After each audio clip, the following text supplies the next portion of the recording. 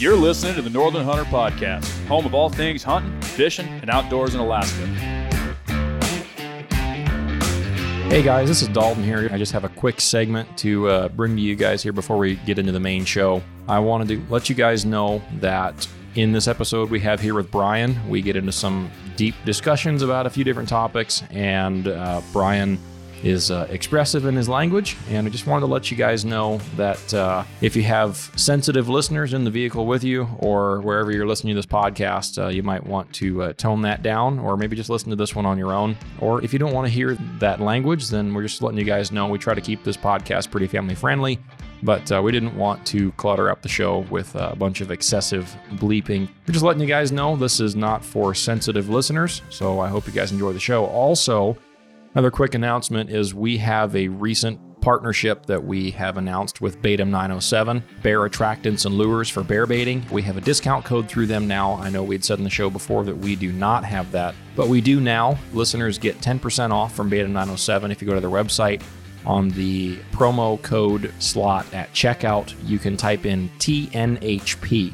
That's the abbreviation for our podcast name, the Northern Hunter Podcast. So TNHP at checkout will get you guys 10% off. We would appreciate it if you guys went and took advantage of that and helped support Jess and Baitum 907.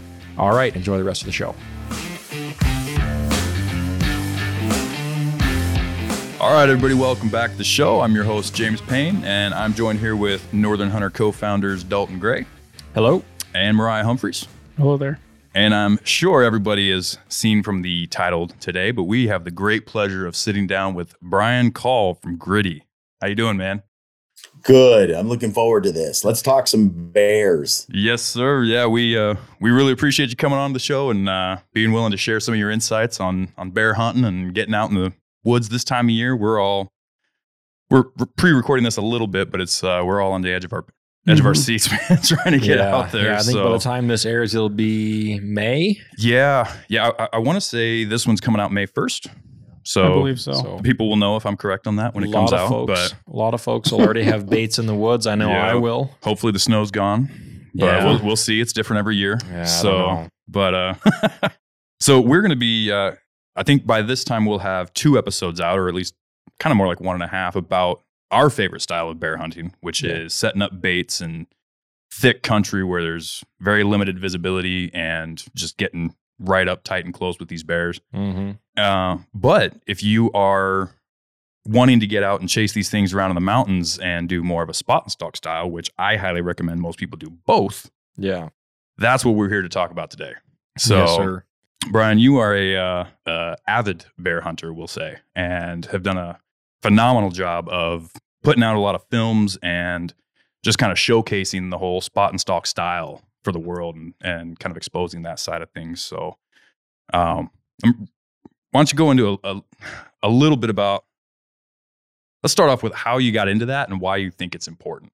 I think that's kind of a baseline we like to touch on is the importance of bear hunting. I grew up with the typical, like my dad was a big time bow hunter, and mostly for deer and a little bit of elk. And we hunted the coast a lot because I'm from Oregon. Okay. And grew up in Oregon City, which is a little town. Like, it's not so little now, but when I was a kid, went to Oregon City High School. I didn't really hunt bears when I was younger. It was mostly all bow hunting, and it was all deer. And like I said, a little bit of elk. But then I was dreamt about it. Whenever I looked at outdoor magazines, I mean, bear hunting was always something I drool over, dream about. Yeah. For some reason, 2 animals that I just were like, for me, pinnacle, like experiences, animals I want to chase was mountain goats and bears. And I think maybe it's because I like fur more than horns. Like, I think I'm really a sucker for, that's why I like tar too. Like there's something about fur that I got furs everywhere. Like they're laying all over the house. I like fur.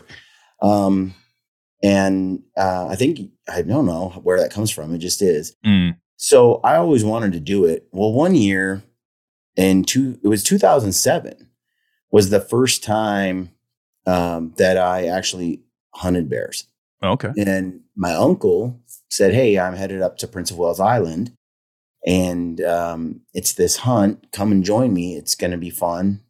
Maybe it was 2005, but it was right in that window, right? And so mid 2000s, and I just dreaming about it. So I went to Prince of Wales Island, and I hunted coastal black bears first time in my life, and we saw some giant bears. And then I took my biggest black bear I don't know how many I've killed now over the years, but it's a good problem to have. I've lost track. Yeah. Like I was trying to think of it today. My brother goes, "How many bears have you killed?" And I'm like, I don't know now. But I've been able to kill multiple bears per year, sometimes 3 or 4 in 1 year. I've been able to go and hunt in places like British Columbia, Alaska, as well as the lower 48 from Washington, Oregon, Montana, Wyoming, Idaho, all the states up west, and then, like I said, in Canada as well. So when I was hunting bears on that trip, I killed a bear that squared over 7 feet and had a 21-inch skull. Man. So that was my first black bear, and it's my biggest black bear today. Yeah, that is a massive black bear. That's a tank. Yeah. So I had no idea what I was doing. Complete just luck. And which annoys me to this day when people have never done it before, go out and they kill what people have been trying to kill for eons, It seems to be like sometimes that's the way it goes, but I killed a giant, and ever since that moment, I've been on a bear hunt every year after that. Like once I had a taste and saw it and experienced it, it was just unbelievable. It was unbelievable. And the way it felt to be in the hills in Southeast Alaska and to see these bears come out and pop out on a road or on a beach or something, it was just such a rush, and it was so intimidating. They were big, like grizzly bear size big. And so to see one and to be within 50 yards of it, it was just awe-inspiring. And at the time, I didn't know much about bear behavior, much about bears. And so there was this, I assumed they were all going to eat me, at the same time. Like I had this really infant-like idea of bears, like a real, like your city slicker type, inexperienced type of view of bears. And so I literally, when I had to track my bear and I had to go out and follow a blood trail, my heart was pounding. I thought, I'm going to come on this bear. It's going to maul me to death. Like I had genuine, boogeyman fears of bears while I was doing it. But there was something about it that I wanted to prove to myself that I could do. In fact, my first one, I stalked this bear before I killed the other one, which was on the last day of the hunt. I had gotten close and I was determined to do it with a bow until the last day. And so I got so close so many times, and there was a big, beautiful black bear in a green meadow. And there was one giant tree kind of in between myself and the bear. And so I crept up to the tree, and then I was going to lean out and shoot the bear. Yeah. And so I got to the tree and I leaned out and I was going to shoot the bear. And when I leaned out, the bear was like 6 feet away, like right there. I could smack it on the ass. And so I leaned back from the tree and I just started to freak out. I was like, you're like, because when I crept between him and I kept the tree between us and snuck up to that tree, he seemed like he was a good 100 yards beyond that tree. Yeah. And I never knew where he was the whole time I got up to the tree. So when I crept around it, I was looking beyond.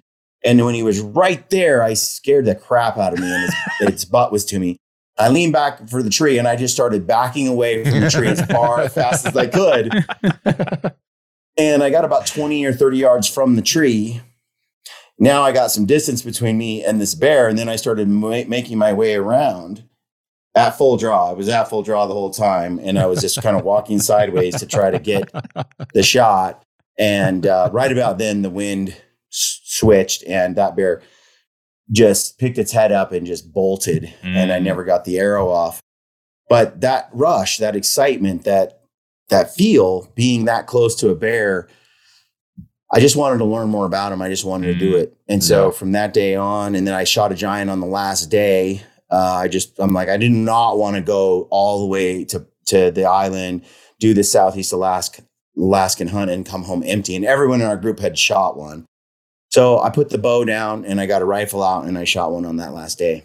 Man. Very nice. Went home. And then after that, I started going back to Prince of Wales every year. Yeah.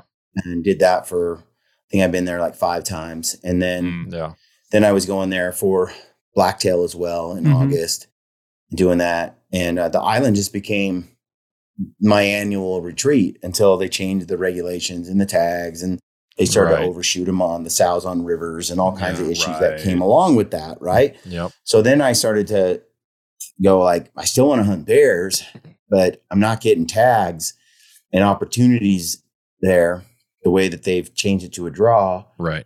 And so that's when I started hunting in Canada a little more.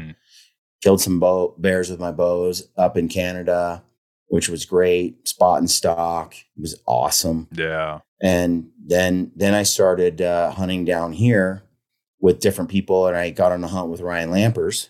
And it was the first time I had ever hunted high mountain bears. Like I'd always hunted coastal, big open areas, BC, farmlands, this kind of big black bear type country. Yeah. But I never hunted like Rocky Mountain black bear. Right. And so hence I had killed black color phase bears. That's all there is in a lot of these places, right? There's no chocolates, there's no reds, there's no blondes, there's nothing quite unique. It's black and more black. Yeah. So when I got in the mountains and I saw so many color phases and so many bears and the behavior and the beauty of the spring and all, I was addicted, and it's just been that way ever since.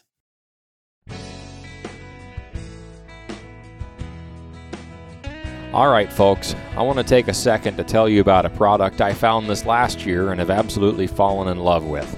It's the Stealthy Hunter rifle cover. I used one on a recent black-tailed deer hunt in southeast Alaska, and it did a great job of keeping the saltwater and debris out of the action and also protecting the scope on my rifle from getting knocked around and damaged. On top of all that, the carry handle made it easy to transport the rifle to and from the boat during the hunt. When it got wet from rain and ocean spray, I hung it up at camp to dry at night, and it was always dry in 20 minutes or less. Stealthy Hunter also offers a wide variety of nutritional supplements for the outdoorsman, such as CBD oils, essential vitamins, turmeric, and bone broth. In the gear shop, they also have a lightweight first aid kit, glassing pads, and stuff sacks to organize your gear and your pack. Go check out Stealthy Hunter's website and use the code TheNorthernHunter at checkout to get a discount on your order today. All Stealthy Hunter equipment is proudly made in the USA.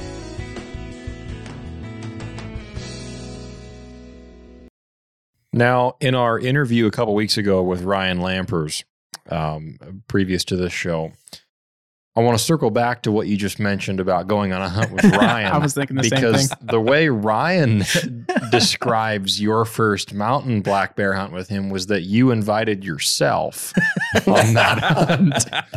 So I'd like to circle back to that and just tell us how that transpired.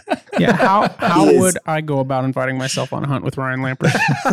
Ryan Lampers is a liar. That's the first thing you need to know. A liar.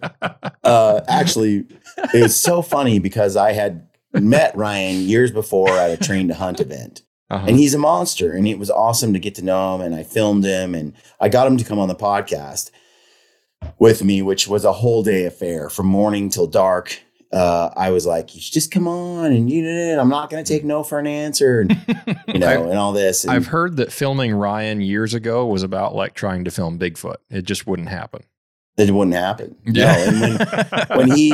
And when he came and he sat down to do the podcast, his wife is like, this is a miracle. I can't believe he's going to do a podcast with you. He doesn't do this kind of stuff. How'd you talk him into it? I need to know the secrets and stuff. And I was like, I don't know. I just don't quit, My mom is pretty hardcore introvert. I have some siblings that are that way. I kind of like introverted people, and I'm patient with them. And Ryan had a lot of respect for me before this. And then as we got to know each other, I didn't know it because he'll never tell you. But he did. And, you know, he respected what I was about, you know? So he came on that podcast, and that began our friendship, hanging out together. And I just really loved Ryan, his work ethic, his skill, his demeanor. And you might think when you meet Ryan, you know, that he doesn't like you very much. But I knew that couldn't be true. It had to be just his introverted personality. So where other people are put off, I was undaunted. And so over time, we just continued to hang out and be friends a little bit here and there. And then what happened was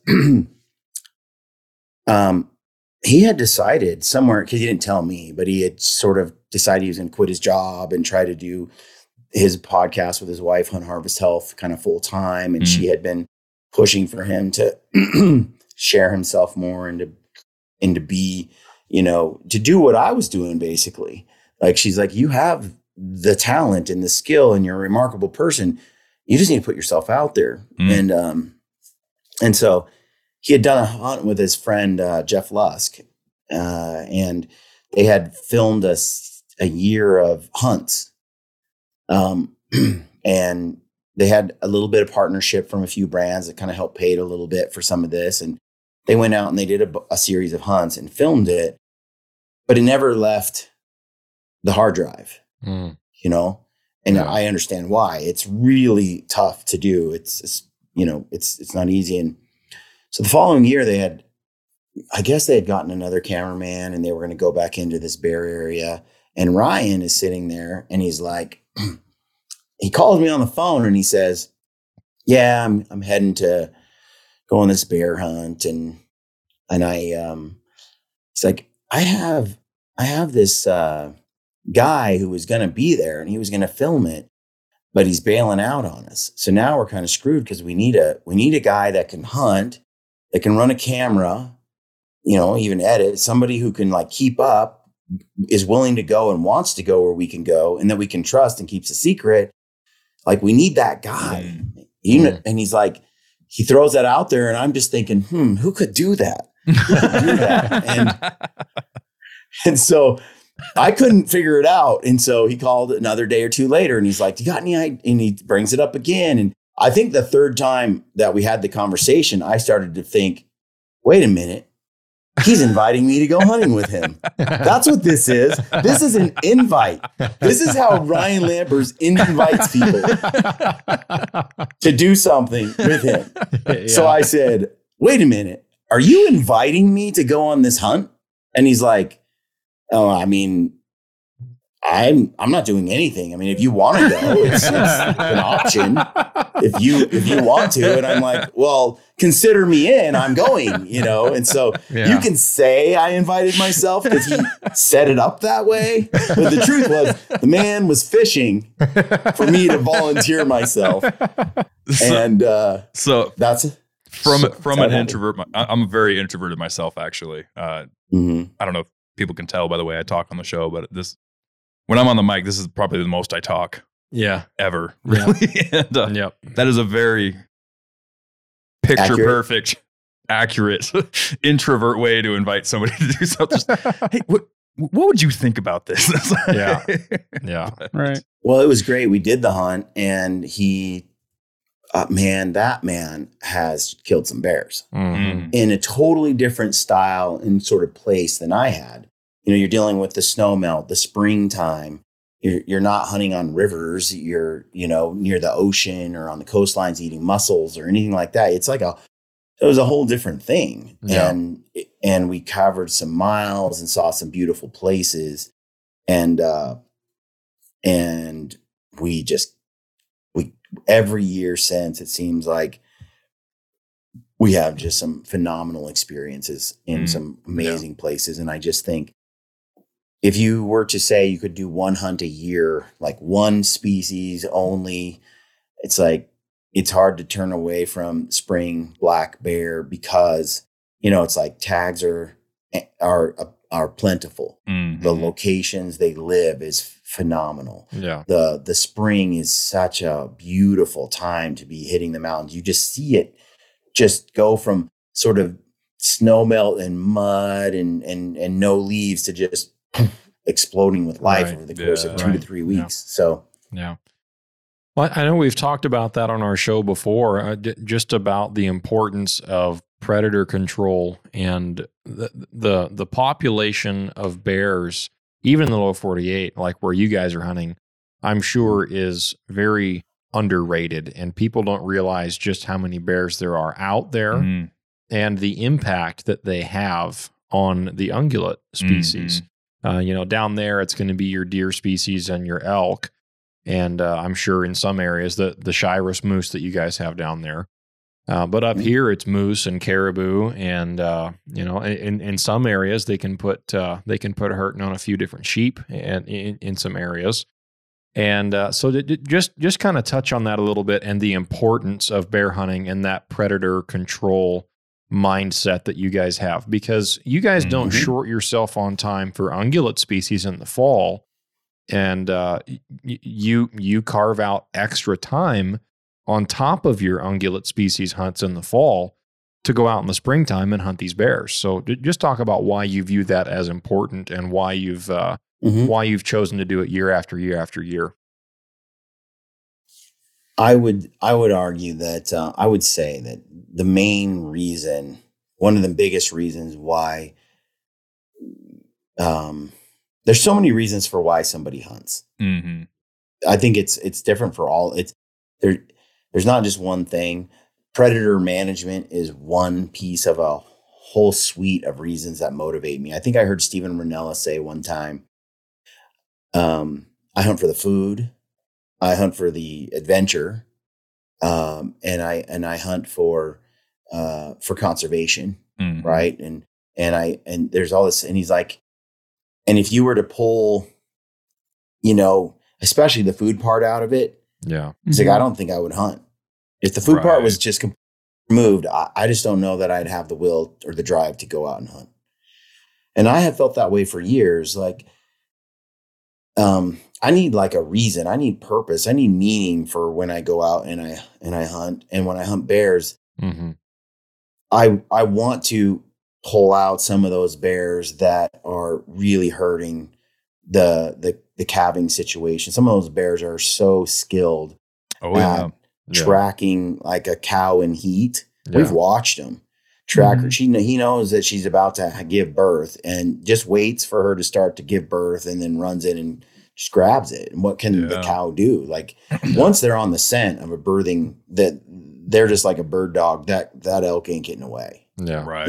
It's just, that's why they all birth them at the same time. So the bears just can't kill them. Like they kill half, but they can't eat that many all at once. Right. If they distributed the birth out, you'd be screwed. But the whole point is that so many X amount are just getting sacrificed every year. Yeah. Right.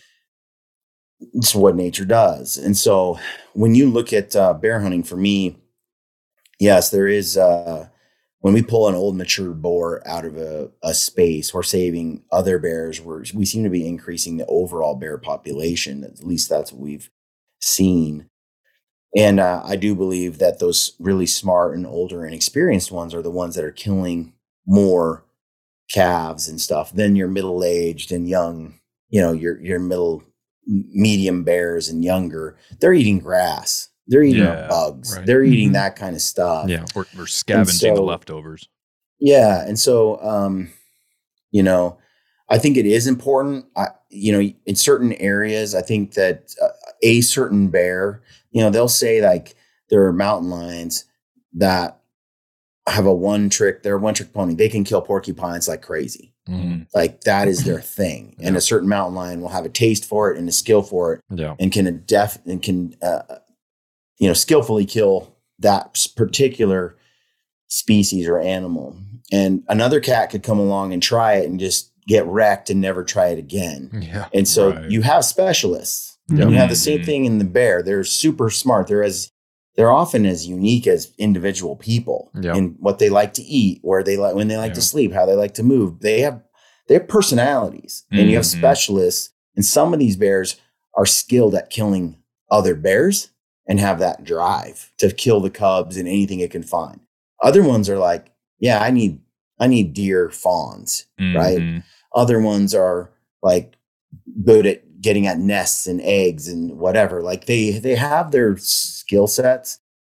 But I just think that when you can go into certain areas and you can kill a mature boar, it takes years for another bear to come in and take its place, get to be that age. Yeah. And I do think you're extending the life of the population of, or you're increasing a little bit of that population of the deer and the elk in the region. But I don't know that. I mean, we often hunt areas, Dalton, where nobody goes. Yeah. And some of these bears are 18 years old, 20 something years old that we harvest. Wow. No one's killed them in that window of time. Right. And it's like, how much were they? I don't know. The deer and the elk are doing fine. How much is the bear impacting the population? It's really hard to say. So I'm not purely motivated to hunt bears to reduce. I think there's other things that are more impactful on ungulate populations than weather, primarily, especially. Yeah. But more than bears are. Right. So I just know this. There's a lot of them. Yeah. They taste awesome. Right. Yeah. And the biologists are managing the resource to maximize it. Yeah. They're saying, hey, here you can kill 2, and here you can kill 1, and here you can kill 1, and in here you can kill 1. And we have leftover tags. So come one, come all. And I can go out, hit the mountains, and I can stack up my favorite game meat in this place, and this place, and come home with enough canned bear meat and bear hams and smoked hams that I can eat with my kids and my wife for the next 12 months, which is never lasts that long. We go through 2 to 3 bears in 6 months. Yeah. That sounds about right. Yeah. And you know, I think we might have a slightly higher problem with the bear predation up here than some regions will, just due to the sheer density. I know for a fact, I've spoken to people that are managing kind of the recovery of different struggling herds throughout the state. And I know that one was the muskox up north. And they had found that a big contributing factor to the drop in the population of the muskox herd was actually grizzly bears, which kind of like you said, were some of them are one-trick ponies. They found it wasn't all grizzly bears, but there were several in the area that had just learned that this time of year, those muskox are dropping calves, and that's an easy meal. Yeah. And so they went up there and through the motivation of management, took those particular bears out of the equation. Yeah. And suddenly the herd starts coming back. Yeah. There was another study done, it was a while ago, but it was about grizzlies down with the Nilchina herd for caribou. Yeah. And actually, I was reading this on our sponsor page, Batum 907. They had posted something about it, and that kind of piqued my interest. But there was a study done where grizzlies were taking, on average, over the course of, I want to say it was a 3-year study, but on average, 34 calves per bear per year. Wow. In that region. And that was one of the big reasons for the takedown. So, yeah. But I also really agree with what you're saying.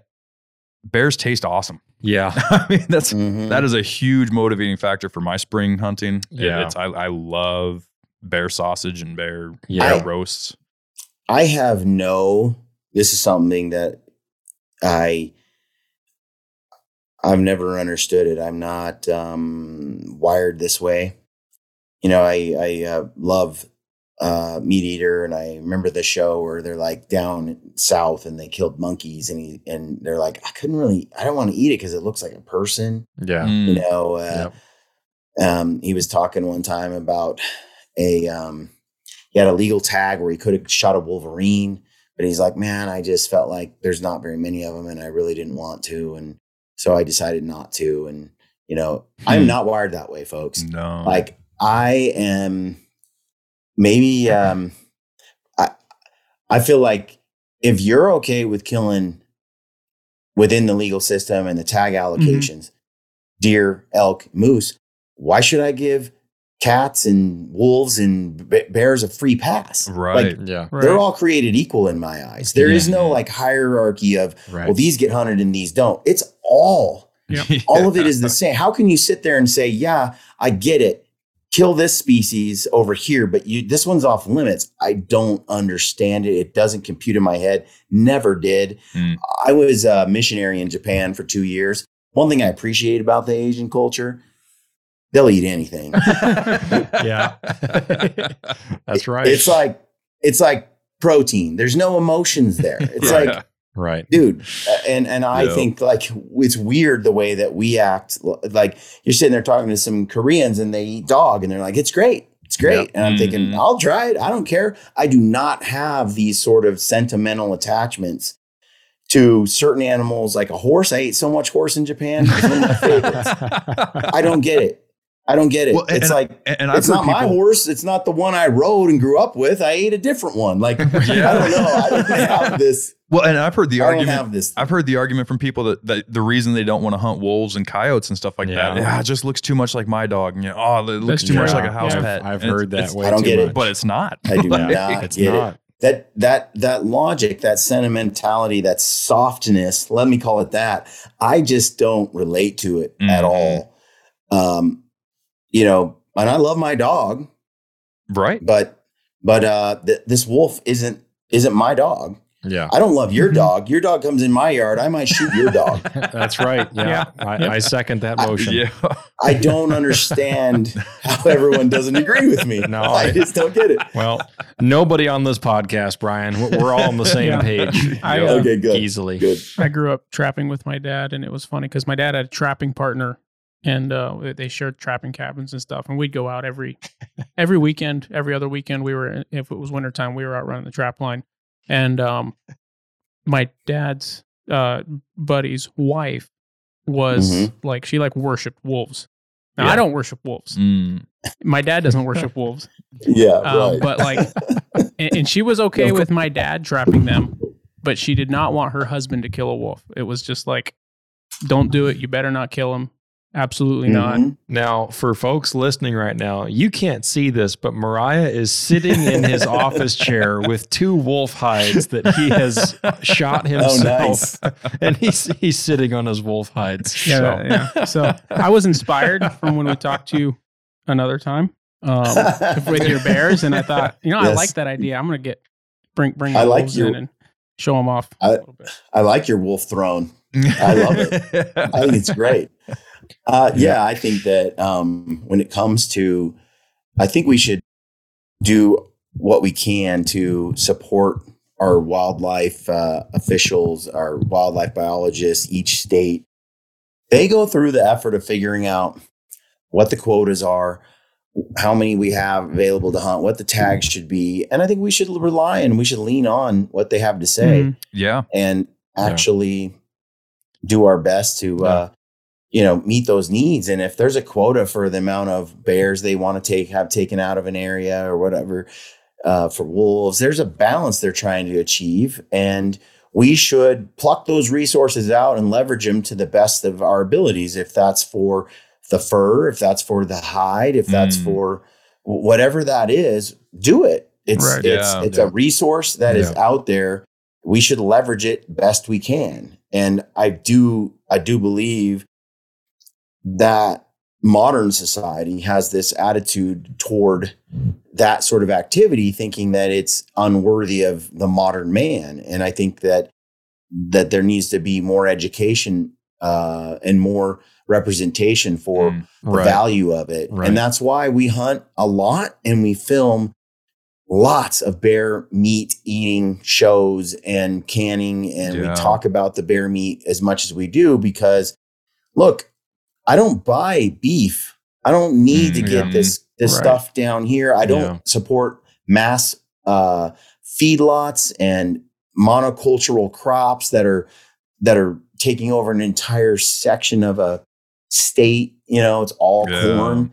Like I don't contribute to much of that. I, as a human in the modern world, there's some, but man, I really go out and I'm able to hunt bears and elk and deer and moose and caribou, bring that stuff home, leverage the bear fat, which is for me very important. And I'm able to show that to people. And that's a renewable resource. We kill those bears, we take them out, we eat them, we live on them. Right. And then we still do things to help the bear population overall do well. And then we manage how many elk and deer we take. So everybody gets a turn. We don't take too much. And it's a brilliant, wonderful system. Yeah. And so I think, making sure that everybody, I try with our bear hunts to show that we care about the hide. Sometimes we leave them because we're really remote, but the meat always comes out. Yep. And I think that's important, but you'll be shocked. Like how many people are mad at us if we leave a fur behind, a bear fur. It's like, they don't care if you leave a deer fur behind. Nobody says a word. They lose their ever living mind if you pack out 100 pounds of meat and you leave a hide. Right. It's like, how could you? It's like, well, the meat is really important. And I just didn't need this fur, I have a lot. Yeah. And it's funny, some states, it's illegal to leave the fur, but legal to ditch the meat. Alaska kind of messed up. Alaska kind of goes back and forth depending on the time of year and where you're at in the state and everything like that. It's depending on where you're hunting, you'll find different regs for each of them. But it's certain bears. I mean, like grizzlies. Yeah, I've heard of some people eating grizzlies, but I've eaten coastal brown bear twice, and I can with great confidence say that will be the only 2 times I ever try coastal brown bear. But what about an inland grizzly bear? Because I talked to a number of people and I ate some of mine. Yeah. It was good. I've eaten inland grizzly bear a couple times, and I know Mariah has too, and I didn't have any issue with it. No. It's definitely a tougher meat. Depending on the time of year, the later in the year, tough. They're getting into a lot more, depending on the time of year, like later in the summer, they're getting to a lot more rotten meat. Whereas an earlier grizzly can taste better. And like a nice late fall grizzly bear that's just been eating a lot of blueberries. Yeah.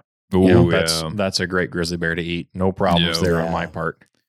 So I know we talked about on your podcast, I'm sure by this time that'll be probably out.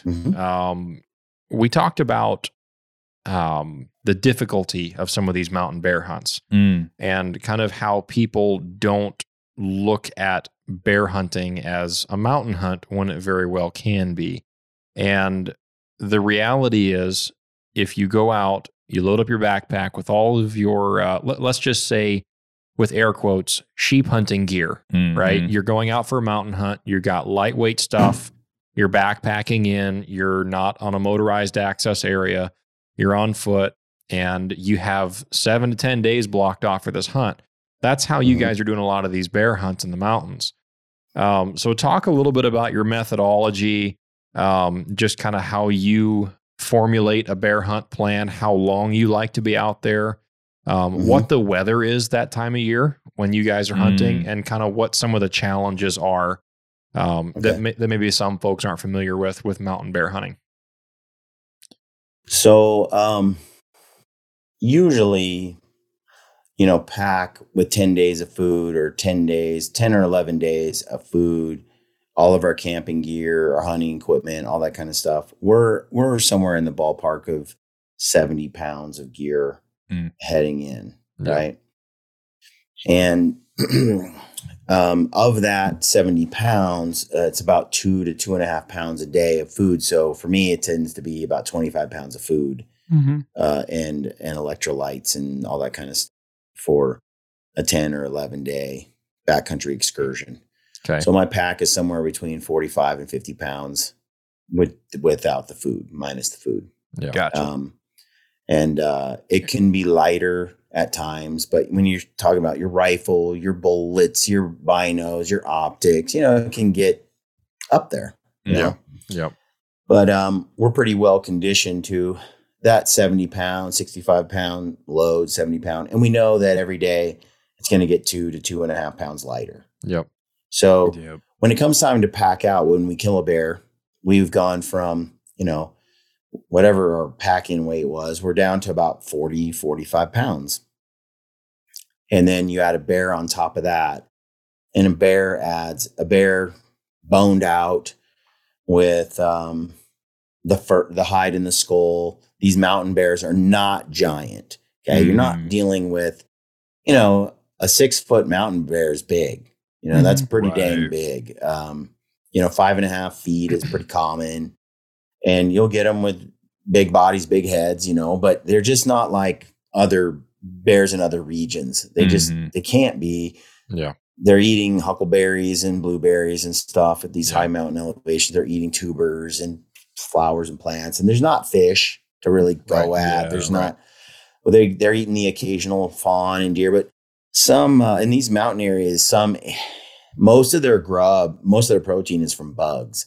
They're more of a bug eater and a plant eater up in these regions. So do you see them flipping rocks a lot and digging out underneath the old stumps? And Oh yeah. That sounds pretty similar to interior Alaska. Yeah. They're 5.5 to 6 foot is pretty. I think they say like 3 grubs, 3 little worms, larva grubs. There's about the same amount of protein as a hamburger.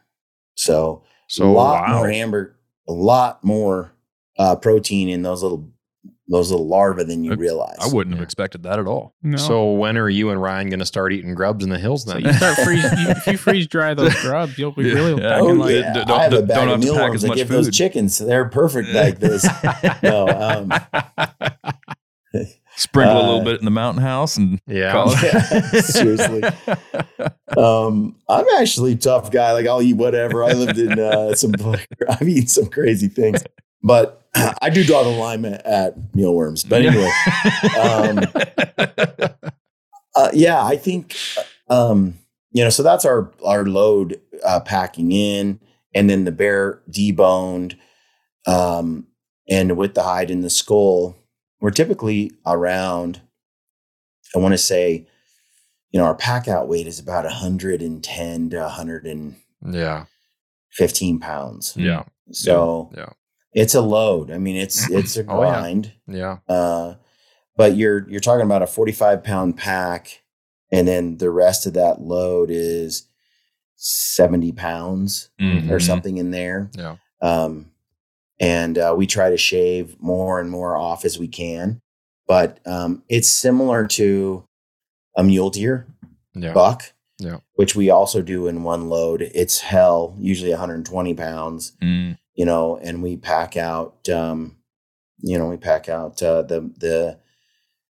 get our base weight again down to 40 so pounds or so. We get rid of all the food. We're on our way out.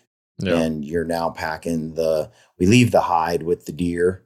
We never pack out a cape. We Euro mount mostly everything. Yeah. So we got the skull and the horns, and then we got the deboned meat, and we can get that thing down to 110 pounds as well. So we're somewhere in that ballpark, which is doable for a deer or an elk. What are you guys laughing at? Well, we've got this thing. I think we titled a whole episode after it actually. Yeah. So several weeks ago, we had an episode titled "Deer Don't Have Horns." Oh, that was months and months ago. It was months ago, but yeah. Oh, you're gonna have a hard time getting me to not say horns. It's all right. I hear so many folks say it. I've kind of just had to let that one go over time. But it's just funny. Just kind of a quick question here. So how often are you guys having to deal with swollen creeks in the springtime? Every time. Yeah. Every time. So how do you deal with that? Because just for folks that aren't familiar with that, I mean, we're all soakingly wet familiar with this situation. About going into an area, and you can maybe walk across it on day 1, but then on day 7 or 10 on the way out, tell us what that might look like. It could be ankle deep on the way in, and then when you come out, it's a raging torrent that is over your head. Yeah. So, and the problem with Alaska is there's no, it seems to never calm down anywhere along the stretch. Like there's nowhere to shoot across. Right. It's like you're shooting the rapids, and then you're hoping you can land on the other side and not be dead. Yeah. So with the glacial runoff, it's a whole different ballgame.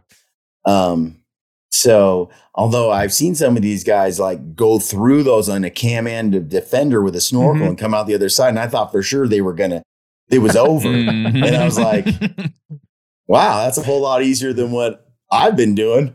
You know, when we were crossing with trekking poles and waders, you know, and a few spots, and it was sketchy.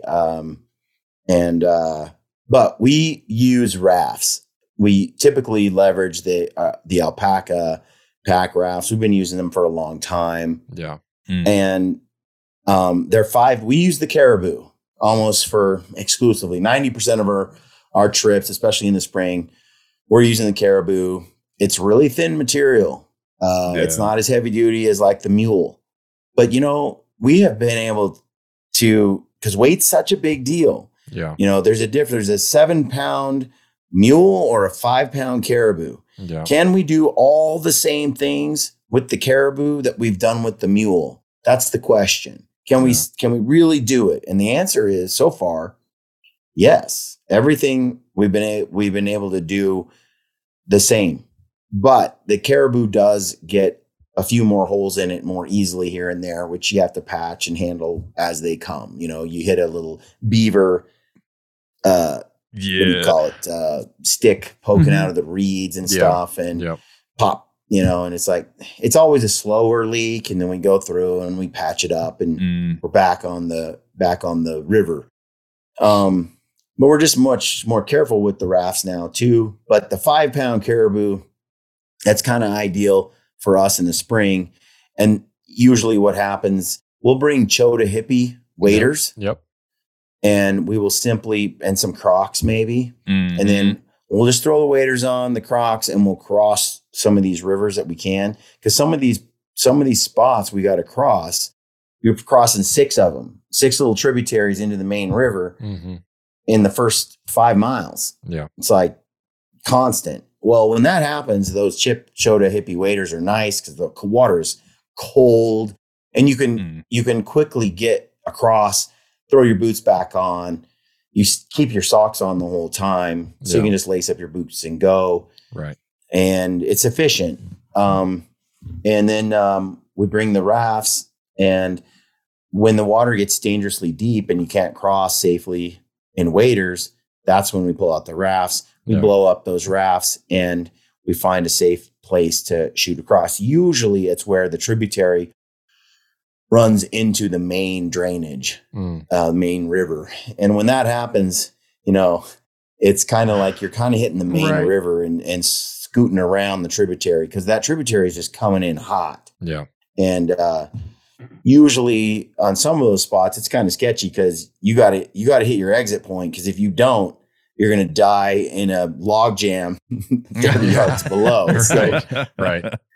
It can be dangerous, very dangerous. I think the most dangerous thing we probably do is, you know, falling off a cliff or a ledge and the water, you know, drowning in a river or something. Right. So those are never to be taken lightly, something to be very serious about and careful with. Yeah. And do you guys bring PFDs for crossing water or no? We bring PFDs for long floats, but not for crossing rivers. Yeah. No, it's just, man, for those little jaunts and stuff, it's the weight penalty. So we typically leave that behind, and we use it though. When we have a 20-mile float, we've been using the PFDs now, and we get rid of we've also changed the boat as well.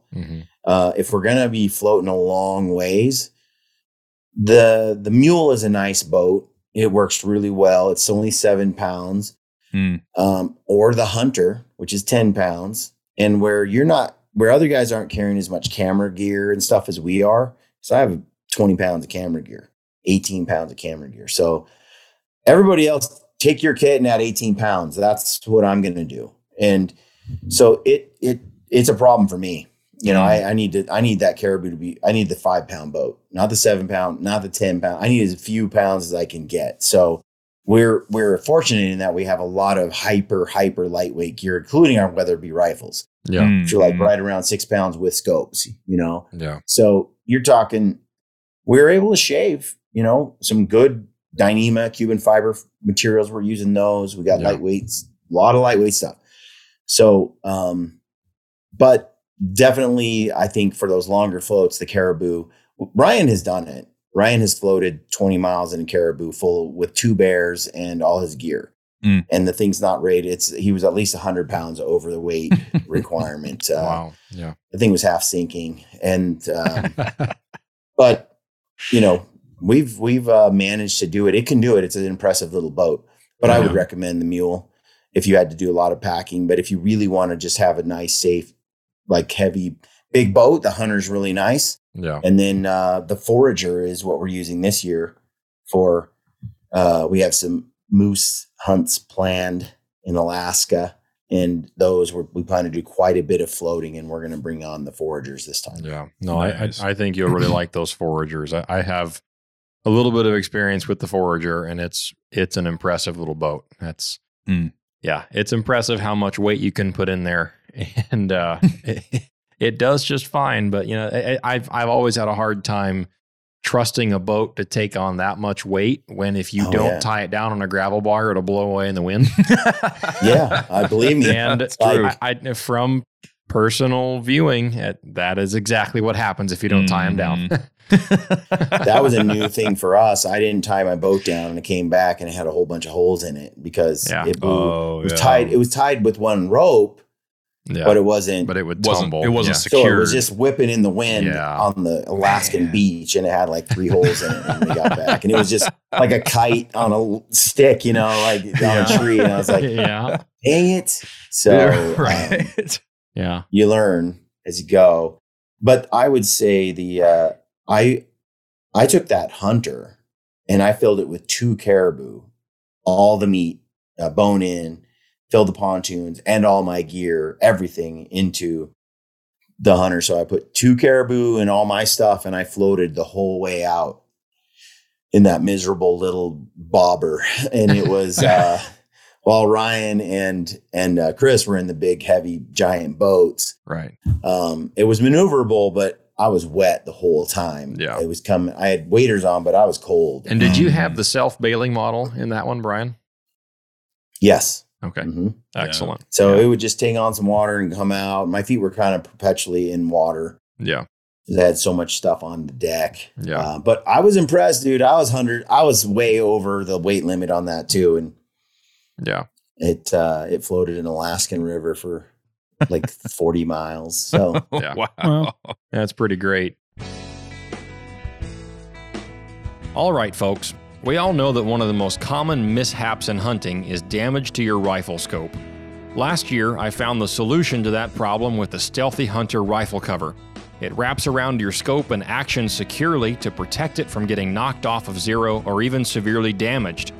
Stealthy Hunter also has a glassing pad and a wide variety of supplements for the outdoorsman, such as protein powder, CBD products, turmeric, and gut health supplements. They also make a lightweight trauma kit weighing in at just 14 ounces that includes everything you need and nothing you don't for all of your backcountry medical emergencies.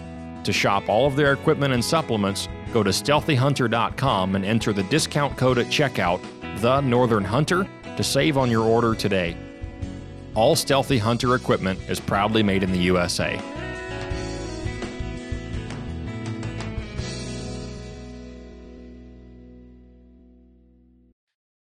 So let's kind of run back into the methodology of bear hunting really quick. So let's just kind of paint a picture here, and I want to ask you for more questions.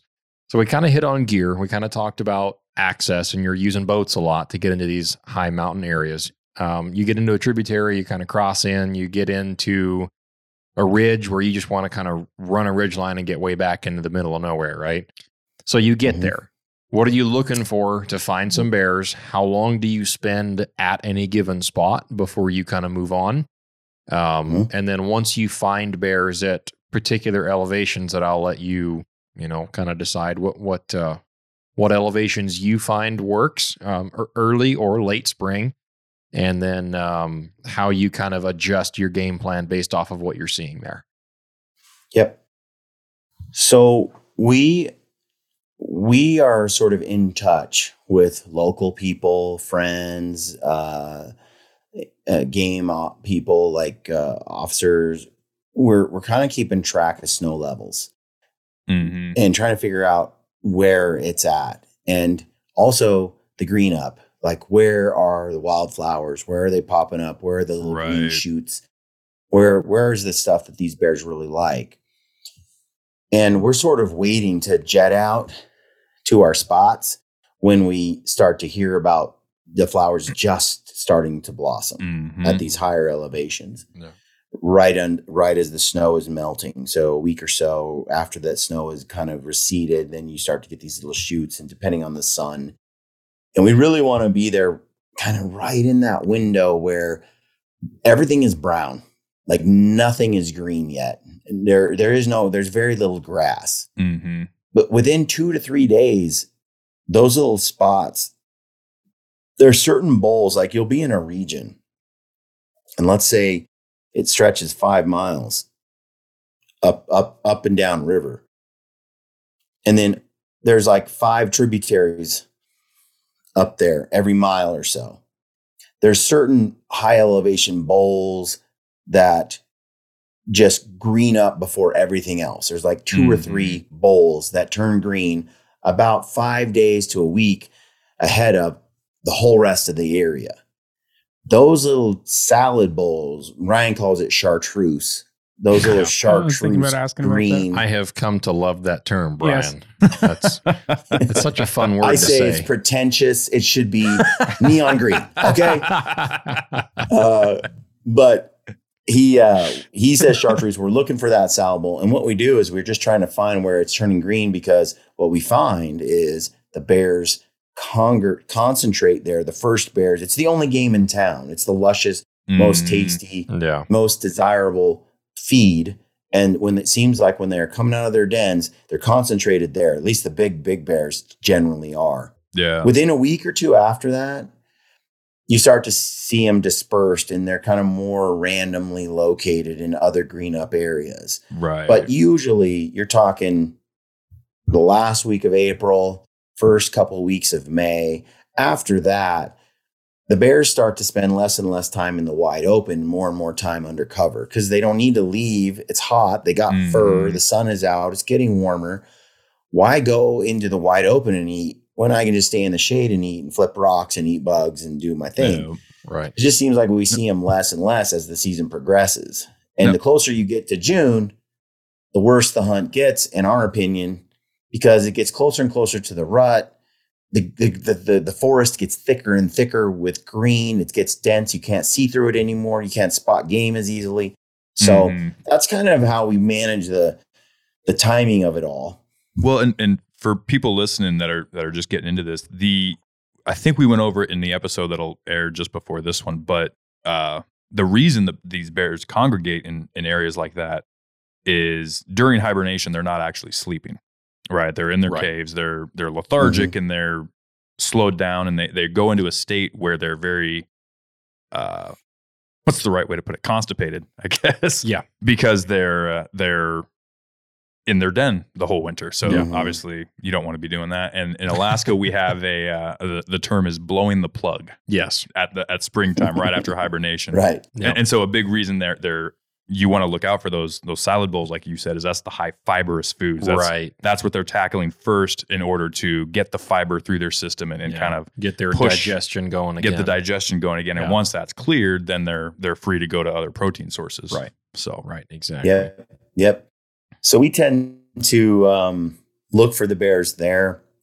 We climb to a high vantage point, where we can glass, and then we start glassing that area for bears. And we'll spend the day sometimes just glassing the whole, as far as we can see.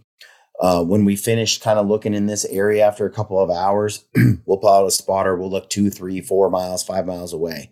We'll just look anywhere that we can put a spotter and see something, see if we can find any sign of an animal, no matter how far away it is.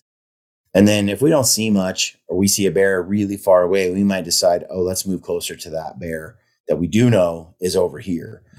Bears in these mountain regions are not the bear population isn't very dense. They're very spread out.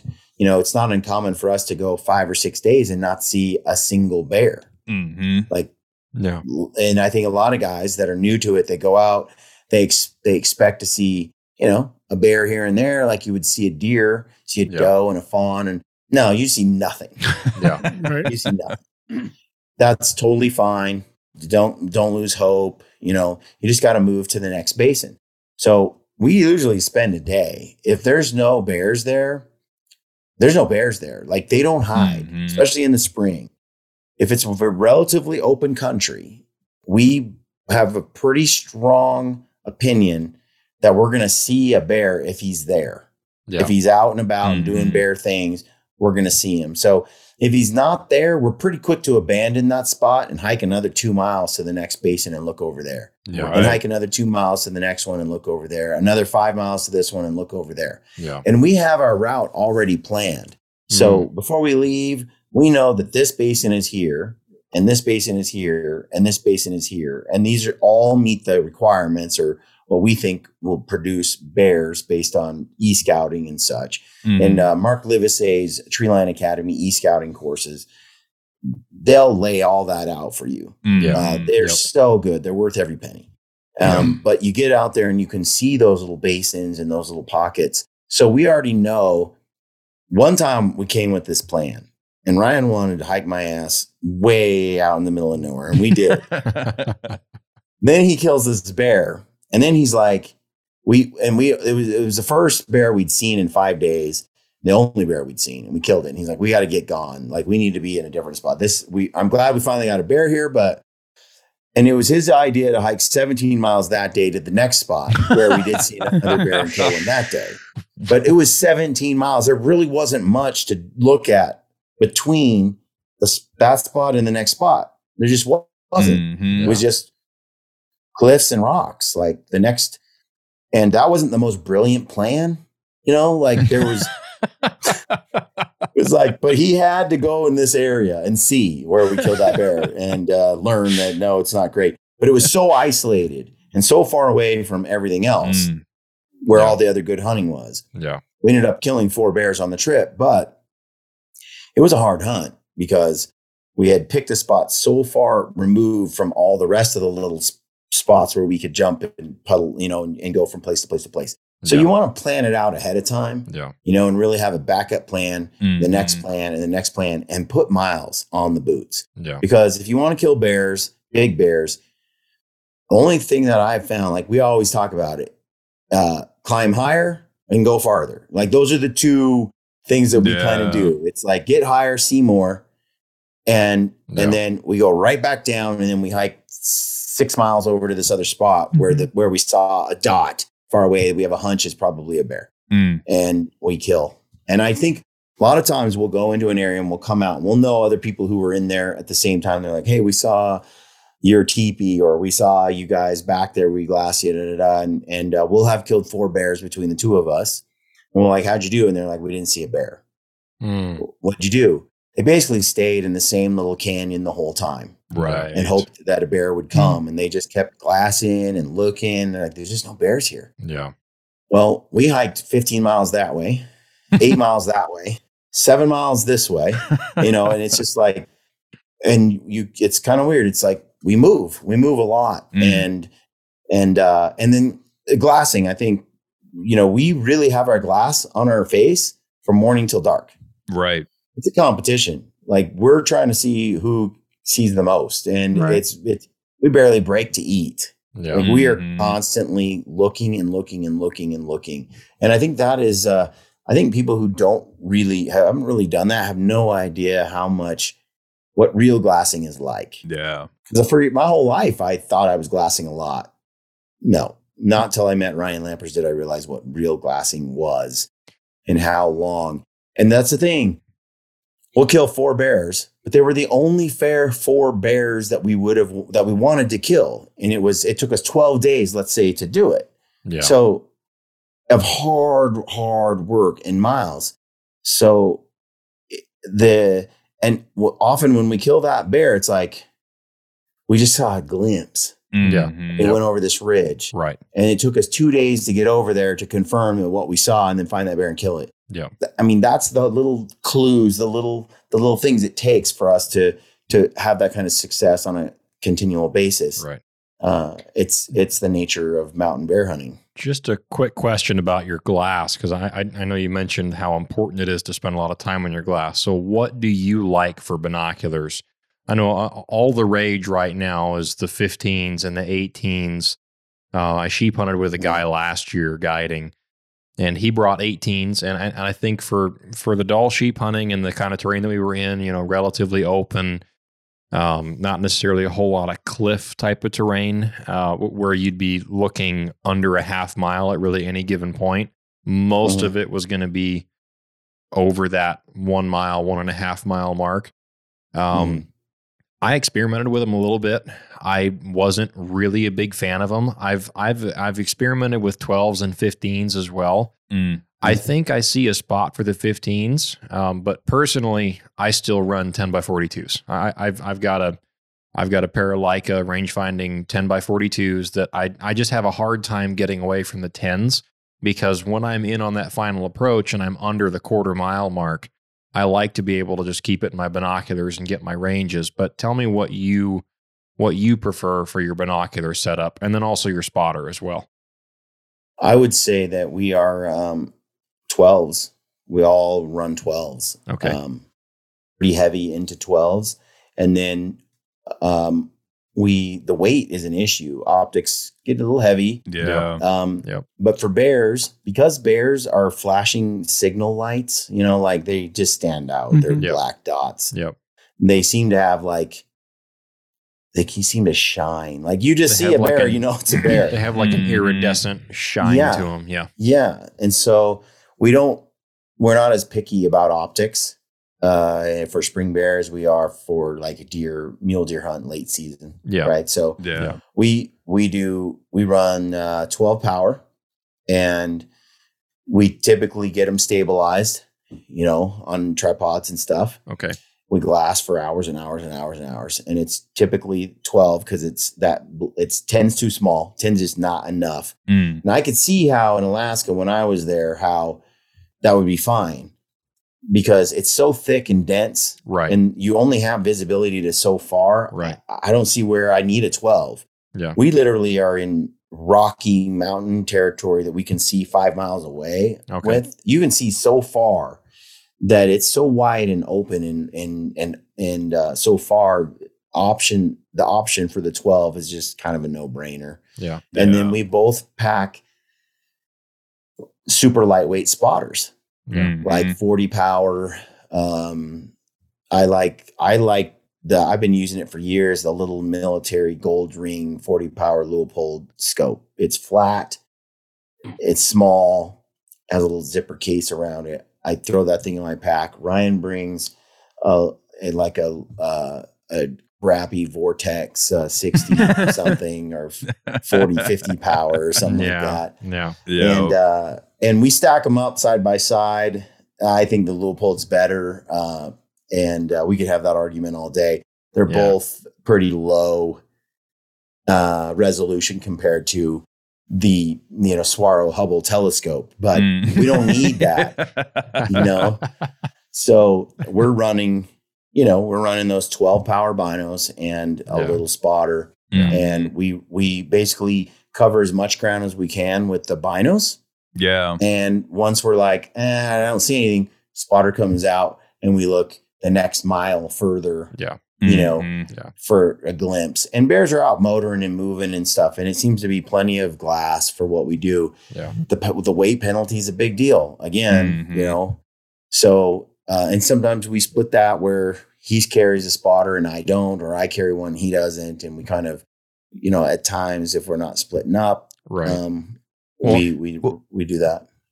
And one thing you run into, I like running a similar setup to you guys, where you kind of have a good magnification to where you can see from a utility standpoint, and then if you need to look closer, you need to look farther, you use the scope.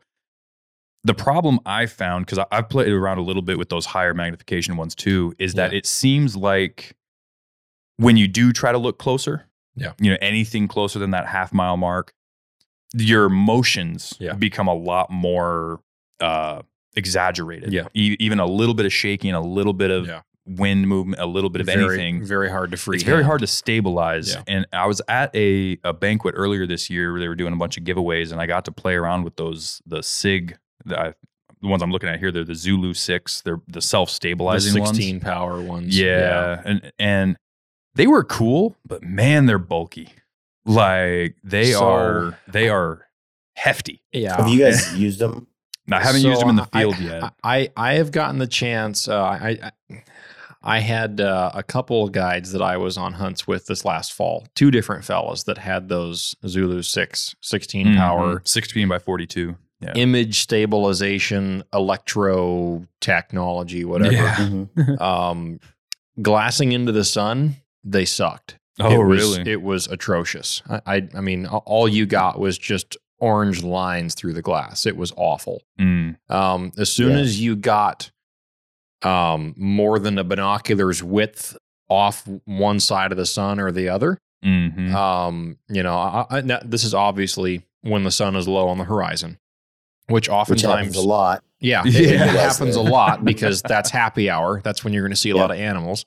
But as soon we as just don't you have the angle of the sun like you guys do either. It just doesn't do yet. Yeah. Springtime down here, it's low. It's quite a ridiculous. bit. Yeah. And it's low for hours. Yeah. And it's annoying when you're trying to especially when it's in your face while you're driving to work and in your face when you're driving back home. Yeah. But so if you get it off the sun just a little bit, then they're a lot better, but they still have kind of like that clear haze type that of look to surprises them. me from SIG. Well, I mean, you'd think they'd have better coatings than that. Not necessarily. SIG is trying to be the best of the middle class, is what I've heard. Okay. Now, that being said, in flat light conditions where the sun is up high in the sky and there's a nice cloud layer and the light is nice and evenly dispersed, they're great. And, okay, as long as you're not moving them around real fast. If you move them around quickly just for a quick pan, your eyes pick up that it's trying to stabilize it, and it kind of throws you off a little bit. But if you just work it really, really slow, it's awesome. And then if you're just holding them still, there's no shake at all. It's almost as good as being in a spotting scope at low power. Now that, again, that's in a perfect situation. If you don't have to move very fast. To me, I don't have any use for them yet, but I've heard a few rumors, that nothing's confirmed at this point, that they are coming out with higher end glass options.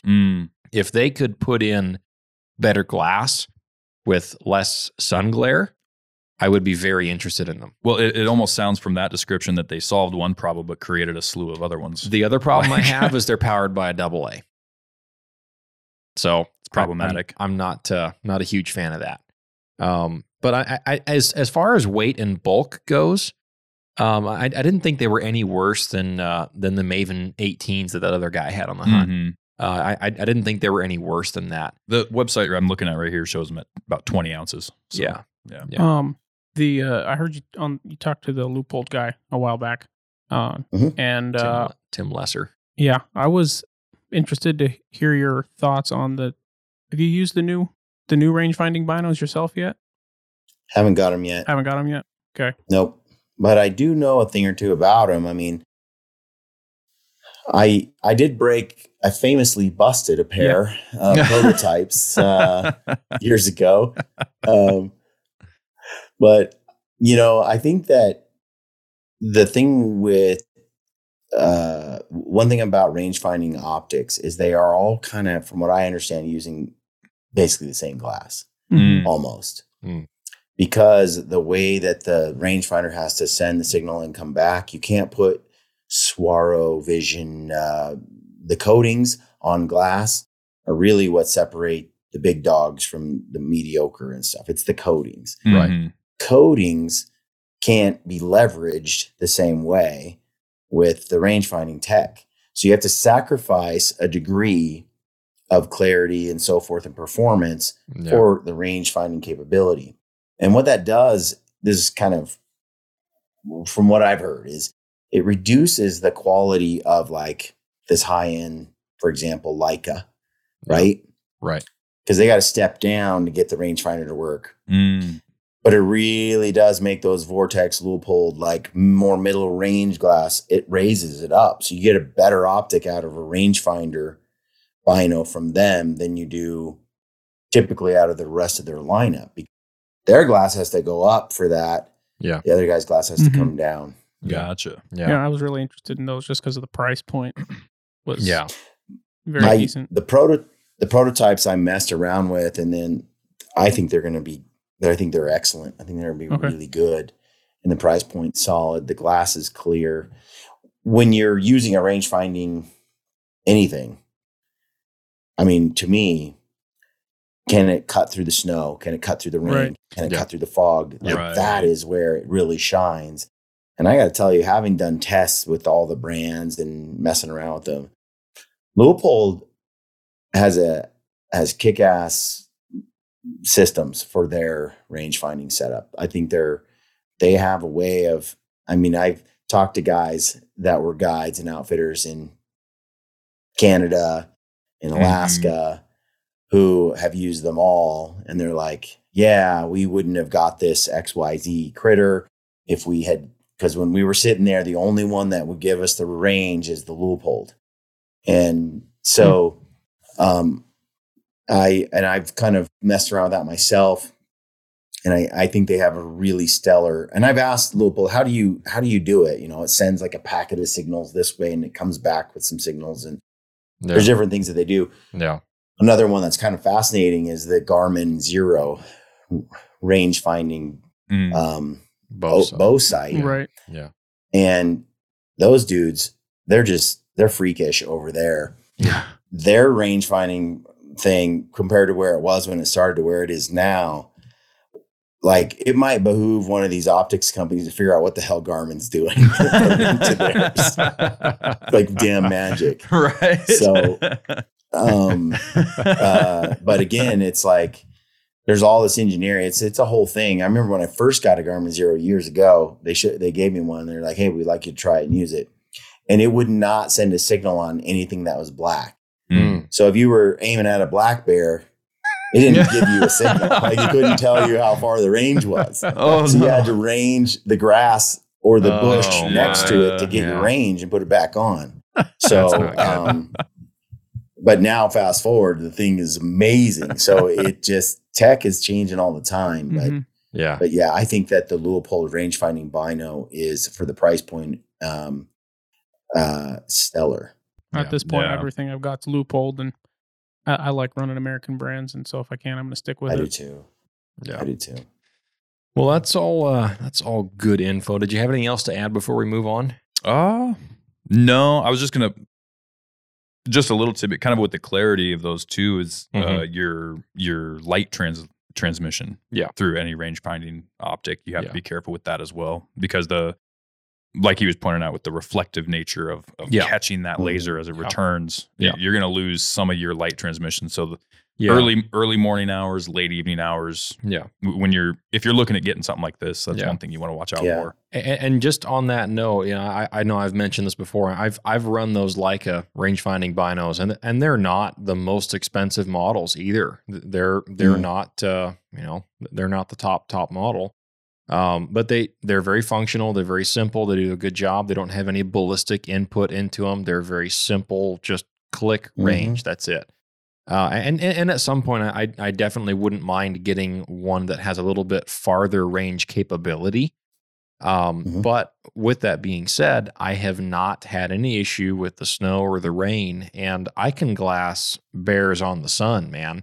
Like that's cool. I've looked down beaches and looked at bears on the coast, and they're walking with the sun at their back, and they're coming down the beach towards camp, and I can see them just fine. So whatever, that's a scene most people can only dream of. I mean, if it's the coating or if it's the glass quality, I'm not 100% sure. But whatever they're doing, it does seem to work real well.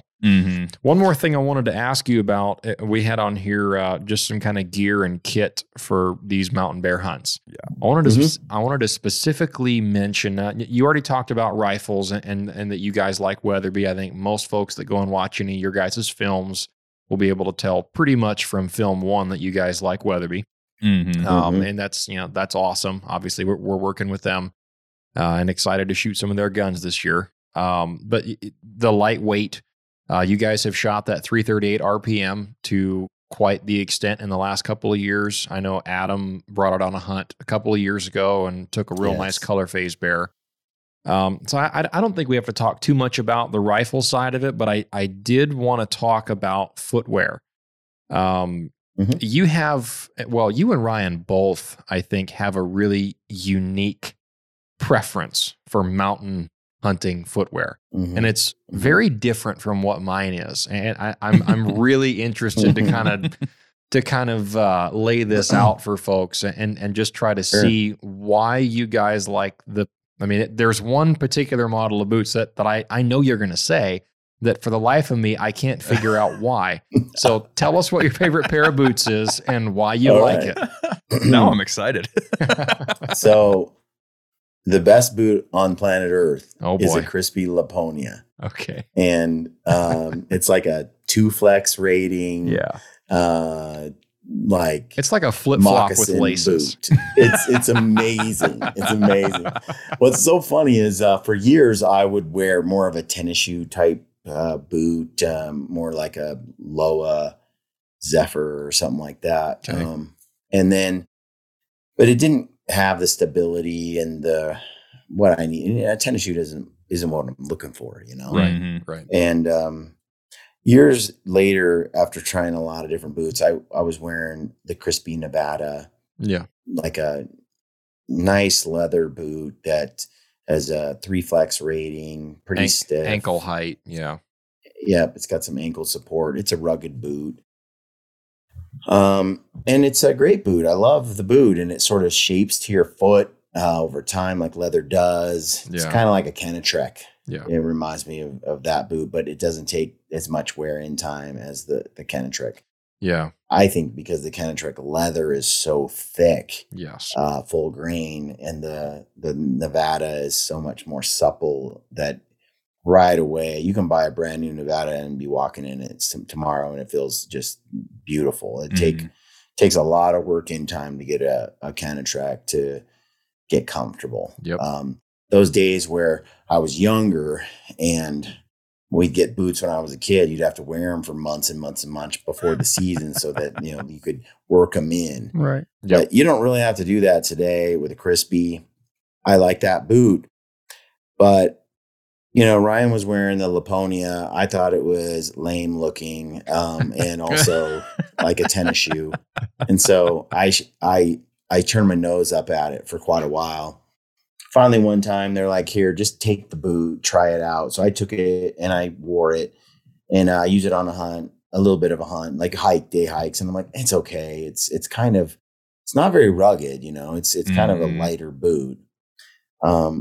And then I kept going back to it. I'd hike the mountains in the Wasatch here behind where I live, and I'd hike and I'd throw 100 pounds in my backpack. I'd take the water cooler out of the mountain ops office and I'd throw it in my pack full of water plus weights from the gym, and I'd climb that mountain because I wanted it to be bulky and heavy. Yeah. And then I'd put those Laponias on and I'd test that, and I'd wear a Crispy Colorado on one foot that was super stiff, and I'd wear a Nevada on the other foot. I'd switch them up. I'd wear a Laponia and then I'd wear a Summit, and I just was wearing all the different models and putting them through their paces. And I kept going back to that Laponia. I'm like, shockingly, I can wear this all day. It's super comfortable. It's got more stability than I realized. I feel almost barefoot, but yet supported. And before you know it, 6 months later, I just can't get myself to put any other boot on my foot. Like, it is that comfortable all day long. Every day. Yeah. And it is plenty stiff enough and rugged enough for the steep mountain hunts that we do. Now, I think I like a more minimalist shoe during the day. Like, I'll go barefoot a lot. I don't have a weak foot. But I feel like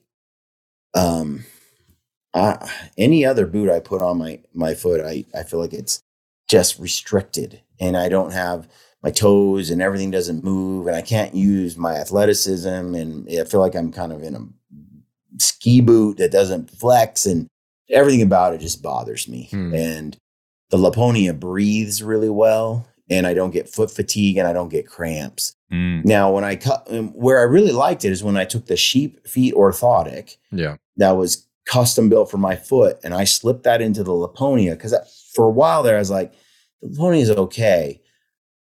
I think what it was missing for me was just that little bit of a stiff footbed. Yeah. Just a little bit more. That came with the sheep feet. I throw that on there. My foot doesn't shift or slide. I lace it up. It's heavenly. I can wear it all day, every day. I never get that feeling like I got to get this boot off. I'm totally comfortable. It's like lightweight. I don't feel it. And then when you go back to another boot, you just wish you had the Laponia on. The whole time you're cursing that you chose not to wear the Laponia. Come back to town and throw your Ariats on. Yeah, so that's my take, and that's Ryan's take. And now, like Brad and a lot of us have now, I mean, it's like it takes a while for a guy to like switch his mind up and do it. Yeah. But once you've kind of really given it an honest try, man, it's hard to go back. Now, it has its drawbacks because the sole is so thin, which is great because it's supple, and you feel like your foot is this close to the ground, because it kind of is. Like it's right on the ground. Yeah. But the problem is it has no traction. So, I mean, it really has none. But I prefer using Catula microspikes for most everything. So if I'm on a flat trail and I'm just cruising, yeah, I don't care. Like, we might go a long way in on that trail. Then when we go on a steep hill, I just pull the microspikes out and I throw them on. They're much more effective for those slippery, muddy, wet, grassy hikes and climbs than it is to rely on any tread. I don't care how good the tread is on your boot. Those microspikes are better. So I'm like, well, if I'm going to wear the microspike anyway, why do I care if the sole is all that, has all that much tread, you know, for the way I run. Makes so I tend to sense. run the sheep feet orthotic, the Laponia, and a microspike. Have they beefed up the tread on the new Laponia 2 model that they revamped last year? They did. And it's ironic. I got a pair today. Okay. Actually, where only I have it, where they put a much, more intense tread on it for me to test. Right away, I'm wearing it and I'm going, it is much more beefy, much more aggressive, much better, more like some of the other boots I own. But I definitely don't feel that close moccasin feel to the ground anymore. Yeah. I lost that part, but it might be a good trade-off. I don't know. Yeah. So I'm going to run it on this bear hunt and see how it feels. Right on. The only other issue with the Laponia is it doesn't have the ABSS ankle bone support system. And so I actually run, I carry in my pack, they're here somewhere, the Sweeto Universal ankle brace. Been using those since I was in high school, and then later when I played some ball in college. It's much more supportive than any built-in boot support. And over the years, I found I enjoy and feel better in that than I do in a boot that without it, And the Laponia, the way the upper works, I can throw that ankle brace on, and I have my boots just a little bit sized up to accommodate for the brace and the sheep feet orthotic. So I'll throw that orthotic on there, put the brace on, mostly my left ankle, which is I wear it to prevent injury, not because I really need it. It feels fine, but the ligaments have been torn 3 times and I broke the ankle and it just doesn't work very well. Right. So it can roll. It just rolls easy. Yeah. So I just put that brace on and it never has roll. It will not roll. And that's just on one foot? Yep. Typically. Yep. Okay. Just my left. Yeah. Gotcha. I'll bring the other one in my bag. And if we're packing out a heavy critter and it's nasty and it's dangerous or I could get hurt. Yeah. Anytime we're carrying those heavy packs, I just throw it on. Yeah. Mhm. Day-to-day hunting, when it's just your average climbs and all, I don't bother. But I'll lace up. I'll take the time to throw those braces on when it's time to pack heavy. And Yeah. I've been doing that the last 2 years, and it's my favorite setup. It's like layers. I can take the braces off and I get more breathability and it feels light, and I don't need it just for moving, just for day hunts with a 25-pound day kit while we leave our base camp intact and go for a bear. Yeah. I don't need it. So I'll often just leave them in my pack. Yeah. They don't weigh much. And then I'll break them out when I need them. The other thing that I use is, hang on. Well, while he's finding that, a big reason for, I think we can probably say we've all been in a situation to need the ankle support. Yeah. Is when you're hiking through these mountain ranges. I mean, the shale rock that we have up here and the inconsistency of the terrain, especially in the areas that we hunt, you can step on a rock that you think is super solid and you'd never imagine it would move just under your own body weight, but you step on it and it just completely rolls over. Okay. I'll use these red band knee sleeves sometimes on certain trips, and we use them in CrossFit for heavy squats and whatnot. And wow, you get the right size and you try this out, you'd be shocked how much stability you have throwing these suckers on. And, again, it's one of those things where it's like, man, I hate packing something like this, but it makes such a difference. If you're sheep hunting and you got to come down those mountains, the ankle braces and the knee sleeves can save years of torn ligaments and things like that. It generates so much stability. And so for long-term longevity, for health, I'll throw absolutely. I wouldn't squat, 450 without the sleeves on. Why would I carry these heavy pound, I try to be very smart and careful about that. For sure. And it works. So I still like the other boot that's out, though. Have you looked? They have a new Brickstall. I've looked at all of them. Yeah, I'm Brickstall, really excited the new about one that.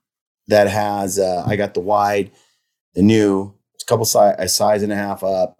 I wore it. It's pretty nice. It's got some updates. Did you get the 3 Flex full synthetic one? Yes. Yeah, that's the one I was thinking you were going to look at. Just because you tend to like that softer boot, it's synthetic, it'll breathe real good, but it's got more of a sole than that Laponia does.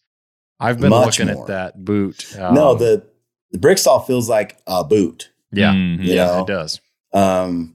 Mountain boot. Yeah, and I've spent a lot of miles in the old Brickstall SF, the old black and orange one. Sheep hunting. That was the pair of boots that I was wearing when I shot my ram in the fall of 21 on that solo hunt there, and real heavy pack out, a lot of miles, and north of that 120 pound range. And I really like that stiff, very little flex to it for that steep terrain, and that does have the ABBS support system in it. I really like that system a lot. Now I had an issue with that original Brickstall, and they've updated it since then. Last year, they came out with the Brickstall Pro in a 4 Flex, and now this year they updated the Pro again to a 5 Flex, and now that one is still a full leather nubuck outer leather boot. But I saw that one today. But the old Brickstall had a full neoprene tongue from the bottom all the way up to the top. And I had an issue with like glacial silt in all the creeks that I was crossing, getting in under that reverse lacing tongue and kind of jamming that silt rock up against the stitch where the neoprene tongue transitioned into leather. And it was pushing water through, and my boots would just leak like a sieve. And I got back off that sheep hunt, and I was so upset. I actually called up Crispy, and I ended up talking to Kendall. He was in the office that day, and we talked for quite a while. And I told him, I said, man, I love these boots. I wish they were a little bit taller, and I wish they didn't have a neoprene tongue on the bottom. He said, well, funny enough, I've gotten a few other complaints about that. Be watching for a change. And sure enough, last year they came out with the Brickstall Pro, which is a full 10-inch height, still leather, but now Yep. the bottom half of that tongue up to where your up to where your ankle starts up into your lower leg, the bottom of that tongue is now leather. So there's not that neoprene stitch seam that you can get leaks into. And now new for this year, they have a few different Brickstall. Do they call them the Mountain Brickstall? I think that's what they call that line. The MTN. Terrible with names. Possibly. I saw the SF and I saw the Pro and I saw. So now they have the Brickstall Fully synthetic options, and they make that. I think they're both full 10-inch options, but they make it in a 3 flex and a 5 flex, and the synthetic ones are completely non-insulated. Now, the Brickstall Pro is 200 milligrams insulation, which personally, for me, up here, even in August, I've experienced 6 inches of snow on opening day sheep season. I like 200 milligrams of insulation. That's really not all that much, but it's just enough to cut the edge wearing, you know, like a pair of darn tough socks. But like for super early August alpine blacktail deer hunts, which I'm not going to throw any spoilers out there, but that's in my future at some point. But for a hunt like that, where you're, 90+% you're not going to see snow on that down in the Southeast Islands down there on an alpine deer hunt. That's a hunt where I would want a non-insulated boot. And honestly, I will probably end up getting the 3 flexes, because I've run those 5 flexes like I mentioned before. But last year in the fall, I kind of experimented with a couple different pairs of boots. I tried out a pair of Kenetrex, and I did break them in. I did about 30 miles in them pre-season, which is, relatively speaking, not that much. But then after I got in the sheep mountains, and I was sheep hunting for almost the entire month of August with a few caribou hunts sprinkled in there as well. By the end of August, those Kenetrex were rolling over so easily. It's like that nice, stiff, new leather was just completely broke.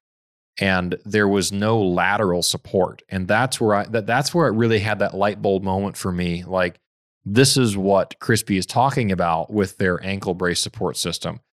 And, I immediately regretted not having my Crispies with me. Yeah. And I've also got a pair of the Crispy Hunters, which are a phenomenal pair of boots. It's a real traditional, full leather boot, 10-inch tall, but it's a 3 flex. It's nice and flexible. I've used that a bunch on moose hunts as well. Basically the Nevada, but with the taller, yeah. And it's got a full rubber rand. I wouldn't hesitate to wear that on any hunt in Alaska ever. Yeah, that's a great do it all. It's kind of your general purpose all around. Yeah, nice, it's that classic leather boot. Yeah, yeah. And I've really come to like that full 10-inch height. I mean, just for jumping across creeks and just doing little crossings like that. I agree. With gators. That, you might not think, well, 8 inches or 10 inches. That's a substantial difference. And for me, it is. I feel a lot more laterally stable with just a touch taller boot height.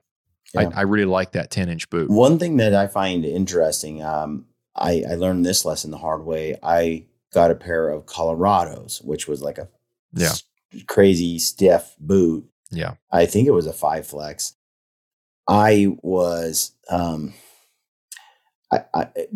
Kendall wanted me to wear it. I'm like, okay, I'll try it out. It breathes. It was synthetic. It was stiff. And I put on those heavy packs and I was hiking up the hills. And I was wearing the Colorado on one foot and every other boot on the other foot. And the next day I'd switch for the Colorado on the left foot and I put a different boot on the right. And I was just testing, how do these compare day after day on an 8-mile, 7-mile jaunt up these steep hills. I left after a couple of weeks. I was like, I am so excited to use this Colorado. Man, there's no denying that when I'm coming up and down these hills, that I feel more stable and I'm less tired and da-da-da-da. I'm like, So then I went on a hunt with Ryan Lampert and we hunted bears with Lusk. I was with Lusk. Turned out to be one of the biggest mistakes I have made on a hunt, because it is true that when I'm on straight vertical, up and down like a sheep hunter, that those boots were a godsend. Yeah. But then when you're in sort of more mountain, like the country that we're in, where you got to hike on some level more level rolling stuff for like 8 miles to the next mountaintop, they were a nightmare. Yeah. They don't have the built-in rocker. They don't help propel you. They're stiffer. They don't really bend at all. And I was dying day after day on these long grinding hikes. And when I hit a hill, I was like, oh yes, I really appreciate this boot. But the flats were so brutal that I found that I would prefer having a little less comfort on the steeps so that I have a boot I could wear all day on a 10 or 15 mile, just kind of average ground type of hike. It's just not worth the stiffness. That's when I started to shift away from stiffer boots to see an experiment. And over time, I have found that I can deal with a flexible boot on steep, nasty country just fine. And the rest of the time I feel great. I feel the best. So, because it's always a give and take, right? You can have the stiff boot that sucks on the flats, or you can have the really, flexible boot that's not as good on the steeps. Right. I have found for me that the flexible boot is by far the most efficient boot for me across the board.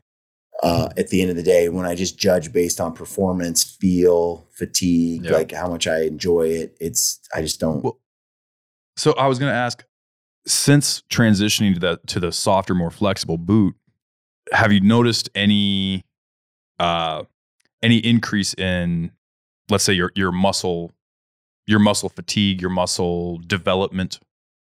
Because the reason I ask is, my wife is she went to college for archaeology and anthropology and all of that. And so she is really into how the human body reacts to certain things. And traditionally speaking, back in the day, most human footwear was a softer form like that. It was just designed to keep rocks and sticks from breaking the skin. Everything else was fine. And your body is set up in such a way that your muscle development in certain areas, little muscles in your leg and everything like that, and your actual full support all the way through your lower back is set up for more of a barefoot style walking. And people in the last 100 years or so have started kind of moving into that stiffer boot mentality, the super dense, super thick stuff that doesn't allow your ankle to roll. It doesn't, it kind of gives you a lot more solid platform to sit on or to stand on. But that's actually, over the course of that time, affected people's development of their muscles as they're hiking, and they're finding that it's actually worse for your longevity. And so I was curious if moving from the stiffer boots to the softer, more flexible boots, if you had any kind of a noticeable difference there. I mean, in my whole life, I went with pretty minimal shoes. Very, very. So I only started using a little bit of a stiffer boot at that one time. I mean, I've been using in Nevada, not a very stiff boot. That was the stiffest boot I had really gone with. One hunt, I tried the super stiff boot, and I'm like, never, ever, ever, ever again. So for me, but I know guys who live in those and love them. But I also know that they have Achilles pain, and they have plantar fasciitis and stuff like that. I do not have those problems. I think because, first of all, I've been standing at a desk for since 2008. I stand at a desk all day like I am right now. I rarely sit down. I'll be at the desk from 6 a.m. till 10 p.m.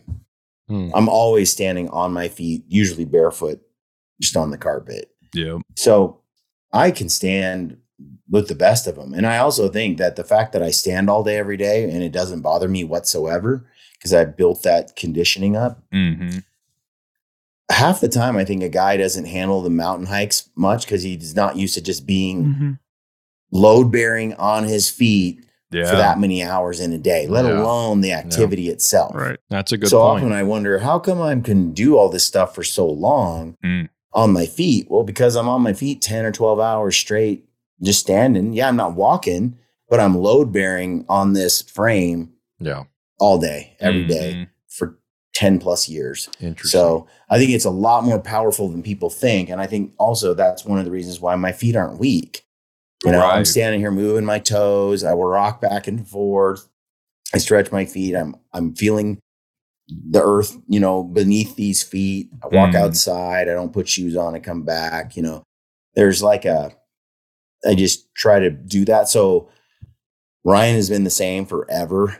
And so I think we both have really strong feet. My feet flex. The other thing too, I've been doing CrossFit for a long time. I do Olympic lifts. I do deep squats. I have a really deep and healthy and good squat. I have a lot of mobility in my ankles, a lot of mobility in my hips. It's not hard. I mean, it's not hard for me to go into a squat, on a hill even, and my ankle will bend in a way that most people don't have the mobility to do that. So when I climb a hill that's this steep, my foot is flat. Yes. Yeah. Right. And my leg is up, and I'll climb flat. All these guys that like those stiff boots, they don't have that kind of mobility. So they're putting their toe in and they're climbing this hill like that. Right. And that's because they don't have the mobility and the strength and that range of motion to just climb comfortably that way. Yeah. And it can pull behind the knee and put some fatigue on the calf. And you start sidestepping a little bit and you change your technique on the climb to give you a little bit of break. But I don't need that stiff boot, and I don't climb on my toes. No. Nothing. I think it's totally inefficient. But most guys I go with, they climb on their toes the whole time. And I'm like, that'll fry you in no time. I was just going to say that this last fall, I did something a little bit careless. I tried to take too much out in one load. A client had killed an animal, and there was a couple of us guides on the hunt, and I was going to take it back down to camp, and they were going to continue hunting. And I tried to take out a whole caribou in one load. And that's first and last time I'm ever going to try that. I got it all in my pack. It took me the better part of a minute to scramble up to my feet. It was challenging, to say the least. And I staggered up onto my trekking poles and was flexing them. And I thought I was going to break one of those and shove them through my face, and I was just going to be found there. But I finally got up to my feet, and it was all downhill. So I thought, well, hey, what the heck? It's just downhill. I'll just take it real easy. I'm not climbing with this. Because I in all reality, I really couldn't have climbed with it. There was no way I could have climbed with that. Right. But I started going downhill, and I was taking it real easy, and it's that soft, spongy ground. It wasn't wet, but it wasn't hard ground either. And I didn't have a real stiff pair of boots on. That wasn't the issue. I'm getting down through the hill, and I probably got about a half mile. And, about the first quarter mile, I was hating my life. I thought, man, this is stupid. If I fall, I'm going to get hurt. And then I was only 3 weeks into the season, and I was going to be up there for 8 weeks. And I thought, man, I really should just drop this, take a couple of quarters out, and just make 2 trips. Why try to be macho about it? But my pride got the best of me, and I thought, no, I'll make it out in 1 trip. Well, it didn't happen. I got another quarter mile, made it about a half mile from the carcass, and I tripped on a root. I couldn't see it. My boot hooked on a root. And this is the one time I will say this. I wish I would have just gone down face first. I really wish I would have, but I didn't. It was kind of a steep drop. It was relatively rolling, but there's one spot I just kind of dropped down a little bit, and I slipped and fell, and I went straight down on my knees, and my heels came up to the small of my back, and I just buckled, and all of that weight on my pack just hyperextended the bend of both of my knees. Yeah. And I heard pop, pop. And I thought, yep, this is it. I did it. I'm done. I'm going to have to get flown out of here. My wife is going to get to see me real soon. I seriously, that's what came through my head. I thought, yep, I'm done. I just ruined both my knees. I'm 25 years old and I'm done. And I kind of rolled over. And of course, at that point, when I hit the ground, my pack pulled me over backwards. So now I'm kind of laying there, and I'm undoing my pack belt, and my chest rig handgun was up in my face, and I'm kind of scrambling, and And to my surprise, I just rolled over and stood right up. And there was no pain right away. Like I thought, well, maybe I just popped both of my knees. Maybe it's no big deal. And kind of rubbing them and squeezing them, and nothing was going on strange there. I didn't feel any pain right away. Of course, I immediately did what I should have done to begin with and took out 2 of the quarters and flagged the meat in a tree and continued on down to camp, finished the pack out. Well, the next morning I woke up, and I'm a side sleeper. And I woke up. I'd kind of tucked my knees up at an angle at kind of a bend when I slept that night. Mm-hmm. And I woke up and just went to kind of stretch out, and that's when it hit me. Yeah. I went to extend both of my knees out straight and just kind of just stretch. And as soon as my knees straightened out, it was just shooting pain in both my knees. And I did another sheep hunt that next week, and all through that sheep hunt, it was just constant knee pain. And every time I would kneel down after that, it was just immediate knee pain. And I struggled even wanting to go on that sheep hunt on that particular hunt, because I thought, I don't even know if I can do it physically. I don't know that I can complete this. I ended up going on it. It wasn't that difficult of a hunt, relatively speaking. It was a easier sheep hunt. But even with having my knees being injured, really, and I couldn't tell you what part of my knees that was, what I injured, because by the time season ended, 5 or 6 weeks later, they were fine, and I was relatively good again. But throughout the course of that next sheep hunt, for the next 2 weeks that I was in the mountains again, doing the heavy lifting, like you said, you're going in 80 pounds, and I'm carrying stuff for clients too. So I was not just carrying my own stuff. And, but even on that hunt, the difference in pressure and I should say, when I climb a mountain, I do the same thing that you're talking about. If I'm on a slope like this, my foot is flat up to that slope. Unless I have to toe pick to get onto a rock ledge or something, it's very uncommon that I'm a toe picker climbing anything. I really like that better grip and feel of just having my foot flat to the surface. I feel like I get a better grip that way.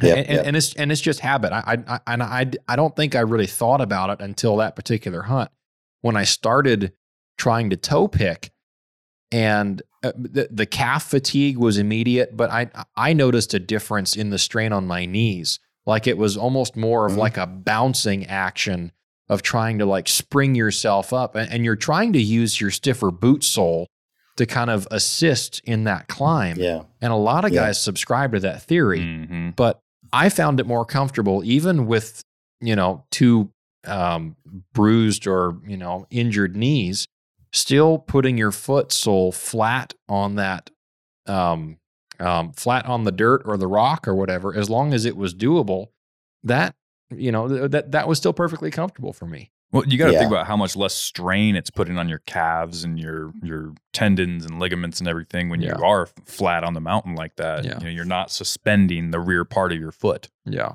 So I did a podcast some time ago called it was episode 719, How to Climb and Descend Steep Mountains. Okay. And here's the little cover image there. Okay. And in that, I basically walked people through, it's kind of broken up and covering little pieces, but I was coaching people on, technique, how to stand, how to do a one-legged squat, how to pivot and stuff. Yeah. And how the mobility matters and how you use your poles matters. And right. And this stuff is sort of, you kind of take for granted. You do it, you figure the stuff out, you learn maneuvers and everything. But it's not really that self-evident. And in the podcast, my dad has been having trouble. He's a little older now, and his knees are just not reliable. Yeah. But he started wearing these red band knee sleeves, And we got him sized right. And he was just walking with a pack with about 25 to 30 pounds in it, going on 2 mile hikes, 3 miles hikes. And at first, whenever he went, like any walking at all, and his knees would just swell up, you know? But then he started wearing the sleeves, and within like right away, he could walk. Right away, he could put on a mile or two and not have swelling. And with that little bit of support and the compression, he started to be able to put on 5 miles. Then when we went on our hunt, it was like 3 months later. The first day he hiked in 8 miles with like a 60-pound pack, and he's no spring chicken. We hunted and we drug him through the ringer, but it was amazing. Like, you add a little bit of support like that, especially like I said, you're carrying that ridiculously heavy load. It's amazing how much these knee sleeves give you that added support. Yeah. It's amazing. Yeah. You know, try them out. I think they're definitely worth it, but I talk about it in that podcast and it's pretty useful. Yeah. No, I'm definitely going to have to go back and listen to that one tomorrow at work. I guess just to kind of wrap up the footwear situation that we were having here, I just have to say footwear is highly individualistic. Oh, yes. Some people, a lot of people love to ask the question, what's the best pair of boots? Well, what kind of feet do you have, man? Because you know what? Yeah. As much as I like and have come to like more that 3 flex or even a 2 flex boot, I'm definitely interested in trying something like the Laponia, but for me, that 3 flex at the most of 4 flex, and this is again, this is the crispy scale. I guess we haven't really prefaced that at all on the show yet. 1 being a flip flop, and 5 being like an ultra rigid mountain boot, right? Yeah. So 3 is the middle ground, and then 4 is on the stiffer side. That's generally where I fall, and I'm leaning more and more towards that 3 flex rating. But if somebody has an existing foot injury or ankle injury where they cannot use a nice soft boot like that, then maybe a 5 flex is the right boot for you. So I also think that you can take a boot that's nice and you can add a sheep feet orthotic to it. Yes. Yeah. And in my experience, and I like the single layer foam. I don't like the double. Yeah. I don't like too much padding. I don't think that's as helpful. It's hotter. For me, it's not. I love the single with the little heel thing on it. Yep. It has been amazing. I can slip that into a boot, and it takes a boot that's good and makes it so much better. I agree. So I think that that's a big deal. I think that people are missing out on the fact that orthotic can really take whatever boot you own now and make it just a little bit better. Yeah, I agree. I was going to say, even for my spring bear guiding, I'm in Extra Toughs all the time, and I take out my. I personally, I haven't tried the sheep feet orthotics yet. I just have a pair of super feet insoles with the plastic. I use those for years. The plastic back half. It's a nice rigid insole, but it cups your heel and keeps your foot from sliding around in the boot and getting blisters. It's really simple. You just go to your local, if you have a Sportsman's Warehouse, that's where I get mine. You just figure out what your arch is. I believe it or not, even from going barefoot most of my childhood years on concrete, growing up in Fiji, I was barefoot all the time, and I still have high arches. So I run the orange super feet. And even in like the spring bear guiding season, when I'm in Extra Toughs, I'll put those super feet in my Extra Tough boots. Yeah. And it, like you said, it makes them feel like a real high quality pair of boots. But and I think it's important not to get your pride so high that you kind of avoid using any of these extra features. Yeah. A lot of guys don't want to admit they need knee sleeves. A lot of guys don't want to admit they need extra ankle support or arch support. But I mean, as you guys have pointed out so many times, the longevity it allows you. You're not just going to be able to get out there this season, but the next 10 seasons and still be healthy and still be building, still be growing. Yeah. That's really an invaluable thing. Yeah. I mean, and your pride's not worth it. I mean, I agree. I agree. Yeah.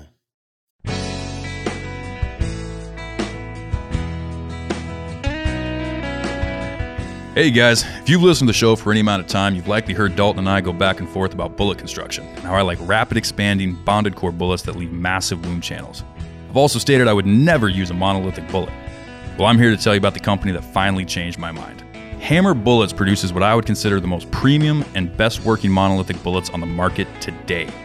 These bullets are designed so that after penetrating the hide of an animal, the front half of the bullet explodes, shedding its petals and imparting massive damage to the vital areas while retaining the rear shank for maximum penetration, effectively closing the gap between lead core and monolithic construction. The guys at Hammer designed these bullets with 100% focus on how they perform once they reach their destination. But don't let that fool you. These bullets have amazing VCs and have specialized pressure grooves built in for amazing inherent accuracy. They have a minimum velocity rating of 1,800 feet per second, which allows for long-range shots but have no maximum velocity, making them perfect for every cartridge from your granddaddy's old 30-30 to the high-velocity rounds like the Weatherby 3378 without having to worry about your bullet failing. They've also recently partnered with Weatherby to provide factory ammunition for a multitude of cartridges. To view their expansive selection and find the perfect match for your hunting needs, go to hammerbullets.com to buy yours today and drop the hammer on your next adventure.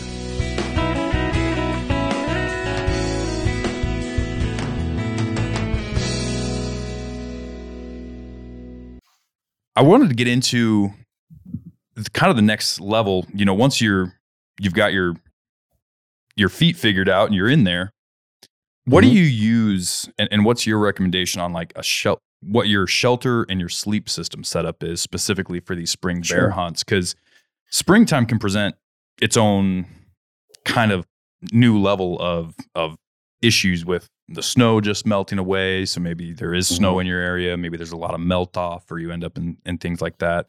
What do you focus on primarily for your setup there? We use primarily 2 shelters.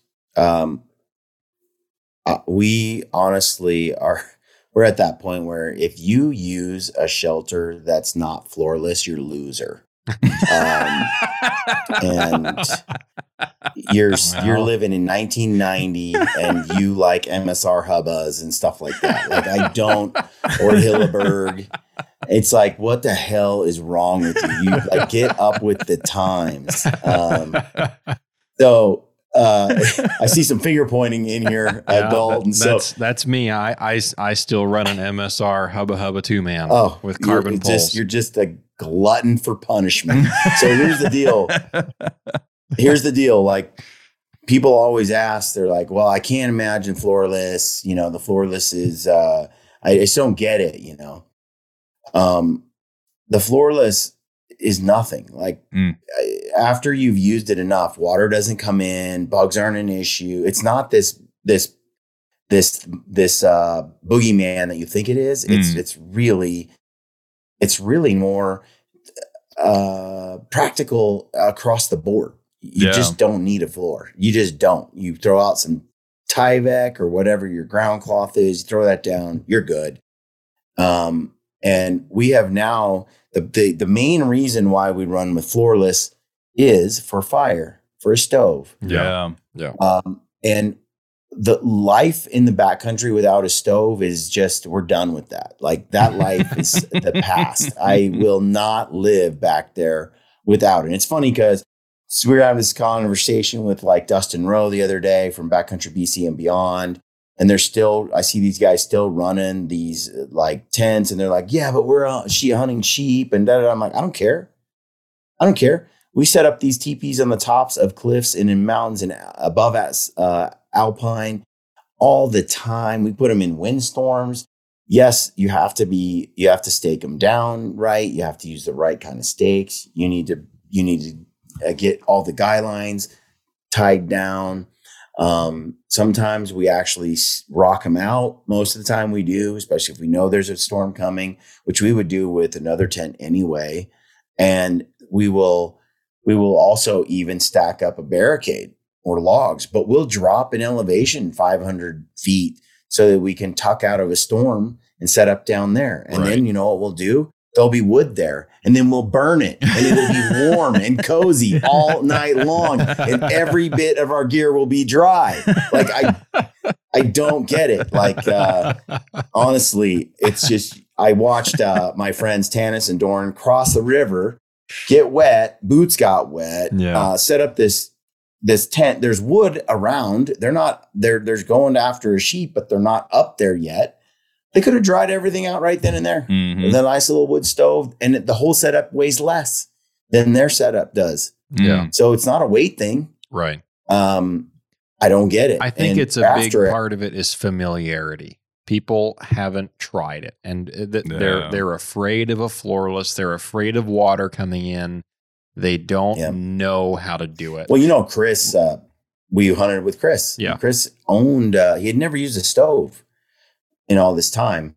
And he went on, I'm like, Chris, if I'm going grizzly hunting in Alaska, I'm going with a stove. I am not. I am, okay, call me a diva, but I am over this whole cold camping bull. Just and so suffer through the shivers. So I showed up and I brought the teepee shelter, pitched the little carbon pole in the middle, got the stove going. We had fire every day. You know what Chris did after a week of that? Went and bought the whole kit, and he'll never go back. Never. It will always be fire all the time, all season long. Yeah. So it's really hard, even in September when we're hunting elk at this point. There have been times where we say, you know what, it's spring. The weather's been great. You know what we're going to do? We're just not going to pack the stove. And then we almost always get hit with some rain squall for 2 days. Everything gets soaking wet, or you fall in the river as you're crossing it, which is going to happen sometimes in a little boat. And now what? Now you got a full grain leather boot that is going to take forever to dry? Yeah. No, not when you have a teepee. You just get it warm inside, and I have a little Graxaw boot dryer that plugs into my dark energy, like whatever the battery pack is. Yeah. Little airflow. My boots are dry within half hour or so. Mm-hmm. In late season, it's a no-brainer to bring a stove. Yeah. Just because your boots get a little wet on the outside, they'll even freeze like a rock. Yep. When I put my boots on every morning, when it's like 10 degrees outside, that's after they've been warmed up by my warm stove and the little fan is blowing them dry. And I put on a hot, supple boot as if I was leaving my house. And when I walk outside, my feet are warm and my boots just move. It's just beautiful. Leather's supple. So over the last, I think over the last year or so, when Graxaw came out with those ultralight boot dryer fans, I had those guiding last fall. I bought those. Oh, that was, and this is, I do not have a heated shelter such as yourself in all your glory. Yes, but even without a heat source in my tent, just getting that airflow, and even on hunts where I didn't step in water and go over my boot tops, even when they weren't wet from water, you sweat a copious amount throughout the course of a hunt. People have no idea. You can sweat up to a liter of water a day out of your feet. Yeah, right. And it's going into that boot. There's nowhere for it to go. Exactly. And even on a nice synthetic boot, you still have moisture that gets retained in there. And so what I did all fall long, every couple of days, I would sacrifice a little bit of battery life from my chargers and just run those boot dryers for a couple hours and a couple times all the way through the night. I mean, if I had a couple of good days of sunshine and I wasn't worried about burning on my battery banks and not having solar to retop it off, then I would just run those boot dryers all night long. I tell you what, that was the most popular item in camp. Everybody was asking me that heard about them. Hey, I heard you have boot dryers. I said, yeah. And you know how much they weigh? And I would throw them. I had them in a little tiny Sea to Summit dry bag, sil nylon dry bag. And I had taken an old Thermarest, a folding half. So I put the boot dryers in this little foam case, if you will. Yeah. Slid them in the dry bag so that my electronic USB port never got wet and they were protected so that I can just mash them into my pack wherever, right? So I would just throw them that dry bag and they'd say, well, there's nothing in here. I said, open it up. And they would pull out these little boot dryers connected by a USB cord. And they're like, no way. And I'm telling, and everybody was wanting to see those that heard about them. I mean, they are a phenomenal piece of kit. They really are. They change how comfortable you can be back there. And the shelters, the big thing for a long time was teepees blow down in the wind. Yeah. You know, they're not freestanding. They've got this issue. They got that issue. But the way that they are designed today, like the Peaks teepee, we've put it in some places. we have yet to lose one. We have yet to have one pop off and blow away. We have yet to have one. And think about where Ryan and I, how we hunt. Oh yeah. All year round and all the conditions we hunt in. And we do not hunt with anything but a floorless teepee. Yeah. So if we can pull it off in every hunt we do, no one's doing stuff more. I suppose there are some sheep hunters that are truly up on the tippy top of some places. Yeah. Where I could see the, the floored dome shelter, Hilleberg style type tent has its use. However, fine, I can concede that you could go up there, you could set up your dome. It probably could perform a little better than the teepee design, although the teepee design in the peaks with the cross member trekkers that go through the top, which stiffen the top and you tack it down, it is taut. It takes a beating, and we put it in the high wind tunnels and all that, and we've been able to keep it standing. So I'm not convinced that the other type of shelter really is needed, but I don't want to send some sheep guy up there and then find out I'm dead wrong. I haven't tested it in that exact scenario. Right. But in all the scenarios that I have done, and we hunt in some tippy top of some mountain places, and Ryan always wants to hunt on the windiest, nastiest ridge in the wide open where you're sitting duck and the storm comes and you think you're going to die. And every time we don't. Yeah. So it just keeps holding up time after time. But I still, in that situation, I still would bring the teepee and the stove. One guy would bring it. Mm-hmm. It's invaluable. It's indispensable. You can't leave it behind because inevitably you got to drop down into the timberline. There's wood there. You can warm up. It's there for emergencies. It's there for 3 days of being stormed out. It's there for recovery, for getting your gear in order. Yeah. It's just too useful. So sure, bring the dome, but don't leave the teepee. The teepee is 1.5 pounds and the stove is 2 pounds. Yeah. Between two guys, you're talking about a 3.5 pound rig for two dudes. You split that up, you're sub 2 pounds each. Yeah. Like, how can you justify leaving it behind given the power of what it is, especially as you're in those rainy, nasty, or wet or cold conditions? It just changes everything. And Tobias, he's just like, hell yeah, I got he brings the big mama stoves. Like he goes like full hot, like more fire, more power, and just carries that weight. And we found ourselves doing that more and more too, because it's just a little bit more in ounces with a powerhouse furnace. And there you have it. And it's just so much easier to hunt and recover, keep your gear. You need that ambient heat just all around you. Yeah. And we sleep better too. You can get all that condensation off of you and all that every day. You're bone dry, your bag dries out. I remember being in New Zealand in a nasty, nasty place. And we went up to the top and we set up and all of that.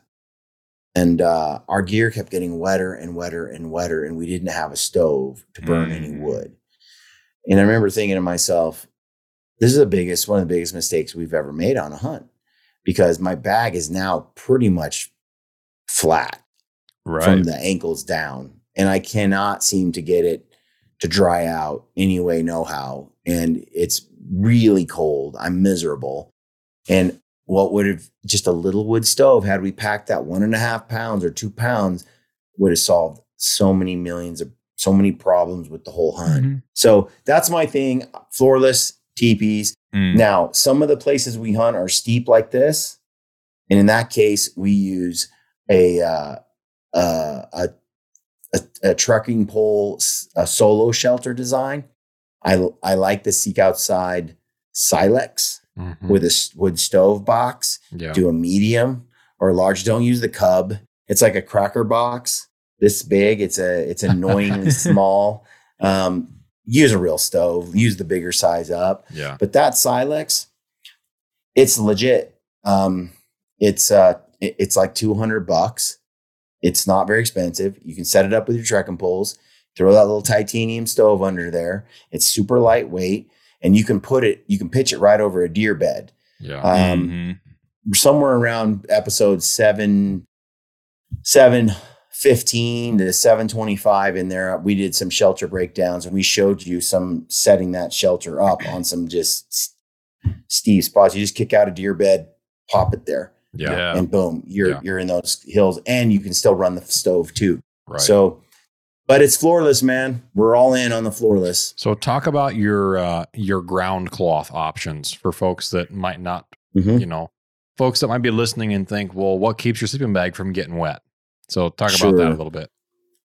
So it's funny, like as long as you don't set your tent up where it floods, you won't really get water underneath it. Okay. That makes sense. That's as simple as it is. Like when, what people think is water's going to come in underneath. That's the big thing. How do you keep water from coming in? It's not like that. I mean, you set the teepee up, the rain comes pouring down, and I'm talking for days. Yeah. The water just goes outside. It doesn't flow back under. Just like if you're under a tree and the water's just coming down and stuff, and then it's dry right around the tree. It doesn't roll back under. Now, if you're set up in an area where there's excess water, like I did in Southeast Alaska, up in the Alpine, I mean, we set that thing up and it flooded. Underneath this mountain hardware tent, there was like this much water flowing. It was like a waterbed. And we stayed dry in there. And a floorless shelter would have been a nightmare. Yeah. Would have been a nightmare. But that's not where I would set that thing up. I would never have even thought about putting it there. I would have put it somewhere else where when that rain does come, and you can look, it's like, this is high ground, this is dry ground, this sheds water. So you have to be a little bit better. Definitely up where you guys are, it can be more challenging setting up in a way that the water doesn't get in, because you have a lot more water than we do down here typically. But like I hunted grizz there in June and I hunted grizz there in August, and we got enough rain to choke a horse, and especially in August. Yeah. And the rivers were flooding, and it was a lot of wet. Yep. We were bone dry. Yeah. We could set up. The water didn't come underneath. So typically what I like is just that $20 Tyvek ground cloth that you buy like on, Amazon or something. Nothing fancy. I've tried a lot of different options, but Tyvek is fairly puncture resistant. Yes. You need something puncture resistant and water resistant. Right. So Tyvek works great. If you have a sort of a washing machine where you can break it down, that's nice. You can take that crackly loud Tyvek, throw it in the washing machine, turn it on, let it do its cycle, do that 2 or 3 times, pull it out and just let it air dry. And you have a pretty supple Tyvek at that point that retains that waterproofness and retains that puncture resistant nature. And it's typically 4 feet wide by 7 feet long or 8 feet or something. Yeah. And Ryan and I just lay them out, and you lay on top of that. Yeah. And what that does though, is it allows you to have your stove burn and you don't have to worry about the floor. Now Peaks, because Bryce, the owner of Peaks, can't wrap his mind around a floorless shelter. But Ryan and I have told him, you must have one. Sorry. and he has trusted our opinion, but yet he built a floor for it. So you can get it, but it has a floor too. Yeah. And I got to admit, it's sexy, because you just stick it on the ground and the footprint's perfect. And then you just hook up your tassels, to the shelter itself, and it kind of folds inside, so it feels like a little tub, little floor. Right. And then where the stove goes, you just have a little zip, and you can remove that little patch. The stove goes there, and now you're pretty much floored except for where the stove is sitting. Gotcha. So you don't melt or burn the ground, and now you have a shelter that's floored with a stove for sissies. So you can get that if you want to.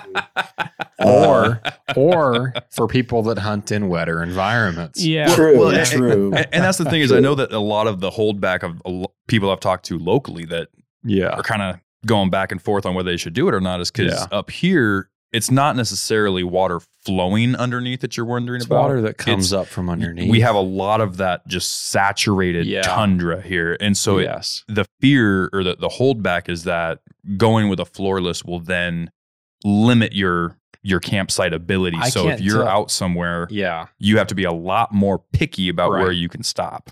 I can't tell you. When we floated and we hunted that spot, we hunted up and down with the caribou and the moose. We're in this, we're dealing with those conditions you're talking about. It's fine. It's totally fine. Yeah. We could find a swampy spot that was relatively, up and above ground. And you lay on it, it's like, ooh, this is a little squishy. Yeah. But when we're floating like that, we brought cots.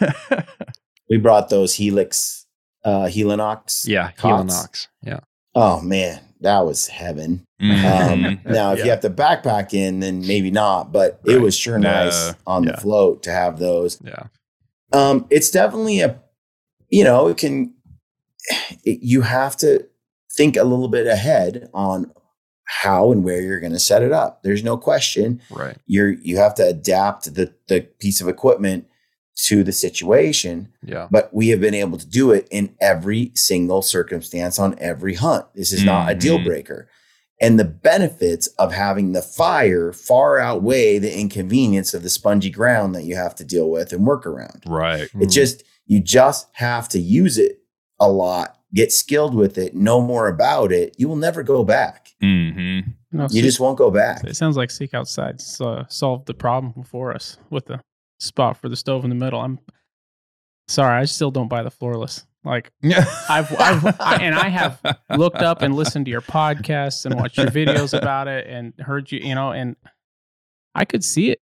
There's parts that I hunt, places I hunt, I could see using it, but there's a lot of places I hunt that if I find a flat piece of ground, there's going to be tundra, and if it's been raining for even a day, I'm not going to find a spot where I can put my sleeping bag on the ground, even with a floor mat, and not be fairly confident I'm going to get. I can't tell you how many times I've taken down my tent, and in the footprint of the tent, I pick it up. And by the way, this is my MSR Hubba Hubba that you were talking about earlier. And, full on tub tent on the bottom that doesn't let water get in. And inevitably you take the tent out, and there's a whole puddle underneath the tent. Like you can put your foot down there, and the water just comes burbling up. You're next right. to you. Mo, you're absolutely right. There are situations like what you're describing. If you're in some place like that, I could see where you'd have to hike pretty far or really settle on a different spot to be able north of the Brooks. Well, there's not a whole lot of hunting north of the Brooks. There's a little bit. I don't know, man. There's a lot of caribou, grizzly, moose. There's a lot up there. Yeah. There's not much moose north of the Brooks, though. There's not a lot of moose, but there's some. I would say, I really think that you could find, like we always do, a place to pitch it, and it's worth the hassle. I've been listening to a lot of it, and I'm pretty well sold on the idea. I think I'm going to try it this year. As you've been talking, I've been kind of mentally going through all of my different spots that I've hunted. Yeah, and honestly, there are probably only 2 or 3 places that I've been that I do not think I could have found a better spot. Everywhere else, even if I did camp in a wet, mud pit in my dome tent, most of the places I could have just been more particular about it and just picked a better spot to put the tarp. Yeah. I'm sorry, to put a teepee if I had that teepee style shelter. Okay. Yeah. You know what else too? Like some guys do. When we were in the snow, we just pitched the teepee on top of the snow. But as the fire burns, it sinks, right? And so you tend to dig it out till you get to some hard pack, and then you deadfall the, what do you call it? Dead stake. what am I thinking of the word? When you take the steaks and you bury them in the snow. Oh, yeah. Because you're not going to be able to dig them. You turn them sideways, bury them in the snow, step on them, whatever. And then you can just jack the pole up to sort of put it more taut or less taut. Right. And then we used a cookie sheet, and you set the stove on this big giant metal cookie sheet, aluminum, and it keeps the snow from under the cookie sheet. It reflects the heat, and it doesn't really get hot or melt under there. Interesting. And the pole is there too. So the pole stays and the outside stays, but the center starts to sink a little. Pretty soon, when you go inside of it, it's like a staircase into it. And now you're standing in there, and every day you're shoveling a little more snow, and it gets to be a giant castle. It's pretty sweet. But you figure out ways to leverage the system. Yeah. The other thing that I've seen guys do is they do make, I think Hughes might have I think it has a floor where you see these dome tents. Didn't Barney's have something? Dome tents that have stove jacks and floors. Yep. I think that's what we had in Kodiak when I was hunting with Cole. Yep. The old Cole had it's called a bomb shelter. Yeah. I don't remember if he just bought a tent and then had someone custom build a stove jack for it, or if it came with it. I don't recall. The Arctic ovens do too, but those aren't those are a heavy, like you're sledding or riding in if you take that. Yeah. Mm-hmm. But what I'm getting at is they had a floored shelter like Kuyu's, basically. But you throw a sheet cake or a pan there or whatever, you can have the floor if you want and still have the stove as well. Right. Yeah. I just don't think you need it. Like I said, that Peaks floor, the Peaks Solitude floor, it's like another 10 ounces or something for that. Yeah. So it adds a few more ounces than a Tyvek sheet does. Right. Not very much, but it does keep that water from coming in through the bottom there. Yeah. And you can zip away that spot for just the stove. Right. And it could work for a more wet environment like what you're describing. But at this point, I'm watching guides and outfitters, I'm watching Dustin's crew, and I'm thinking, there's no way the reluctance. It's like when people are like, I don't want to get a smartphone. It's too complicated. And they stick with a flip phone. Right. That's what I feel like when I watch all these people. Check this out. Best of both worlds. Right there, yeah. The flip smartphone. But you know what I mean, right? Like that's what I'm trying to say. Like it's definitely get one and get skilled with it and then decide, this just doesn't work for this area. But I think you'll find that 90% of your hunts, or if not all, you're going to go, it's like you'll never go back. Okay. Yeah.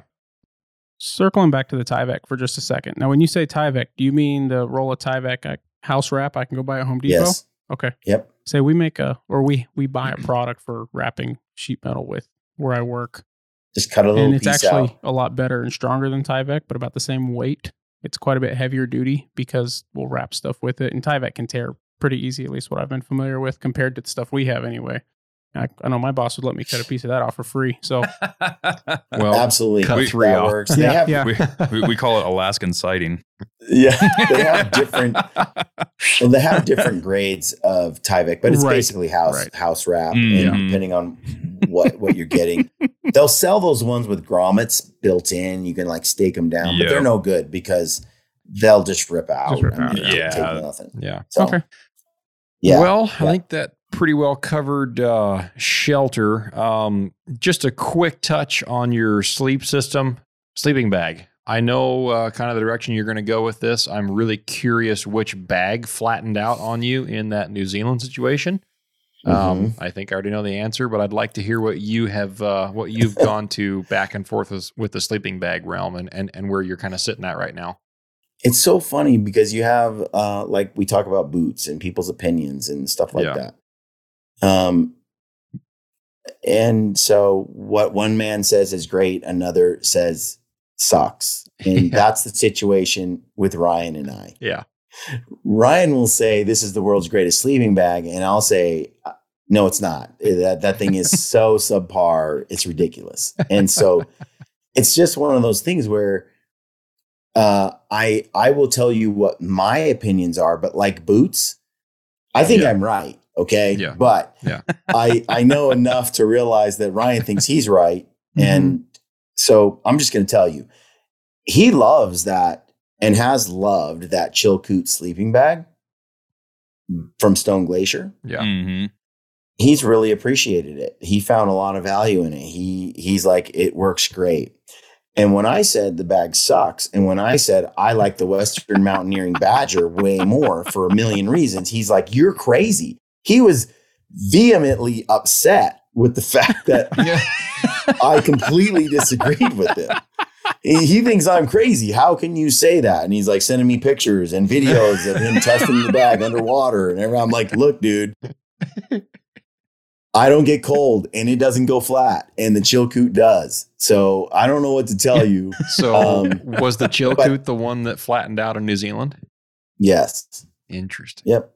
And my issue there with that is this. I think Ryan, we are so different body wise. Yeah. I mean, across the board. Yeah. I'm much more handsome and stuff like that too. But when you just look at, like, when it's cold, when it's really cold outside, the man is resilient. His feet don't get cold like normal people's feet. You know, he's kind of a northern hemisphere kind of genetic person.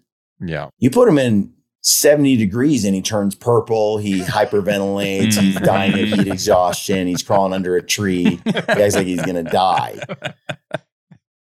You know, I mean, and me, on the other hand, you can put me in the boiling sun and I feel fine. I am so warm and cozy. The hotter, it can burn my skin. It never That's it me. just, I'm fine. I love it. And so, given the fact that we obviously have different body responses, he handles the cold much better than and I handle the hot way better than him. And when we did CrossFit workouts, we go to the gym.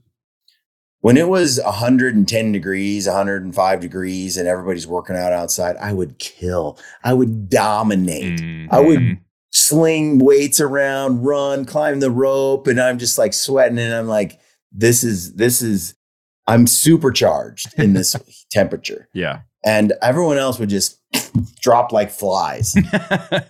And they'd complain about the heat. Then when the winter came and the workout would start out at like 6 a.m. and I'd show up, and it's not really a heated building. That's the whole, and I couldn't lift half the weight I could normally lift. I had no drive, no desire to exercise. I'd get through the workouts. I'd be cold during the work, piss me off, the whole thing. I wanted to quit. And Ryan is the opposite, the total opposite. So given that, he doesn't get cold in his sleep. He's not a cold sleeper. So when he gets in his bag and he goes to bed, he's not a cold sleeper. I get in the bag and I swear my temperature drops another 10 degrees. And like, I swear the blood to my feet just stops going. It's just like, I'm just colder. Yeah. So, and I have a really low pulse, like I'm dead pulse. So, I lay there and it'll, when I go to sleep and I'm relaxed, it'll pump.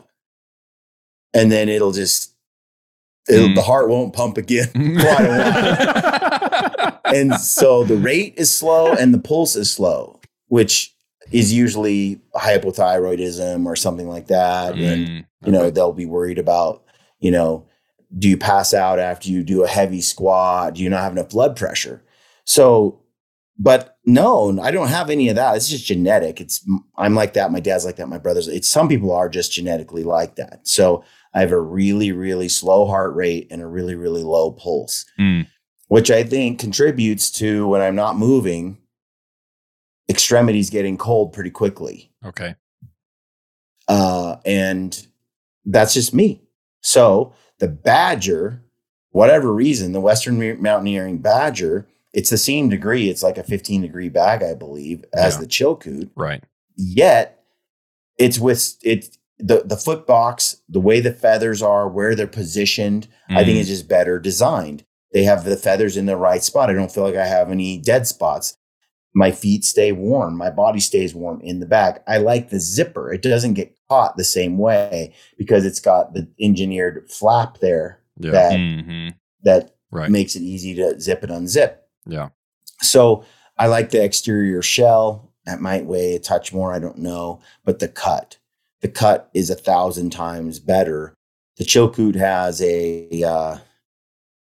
you might as well stand. I'm kind of bow-legged. Put my feet together and then tie a rope around my knees. Like that's what I feel like when I'm in the Chilkoot. I cannot spread my legs. Yeah. And my man parts need to breathe or I get angry. Yes. And so I can spread my legs quite a bit and feel comfortable with the Chilkoot, the foot box, the foot box all the way to about where your knees are like the same width. It's not tapered. It's just like a tube. Yeah. And then it tapers after that. Yeah. Well, when you're shaped like me, I mean, it doesn't matter if from the knees, from the thigh up, it's super open. Yeah. Because I can't spread my legs still because the foot box is this wide. Right.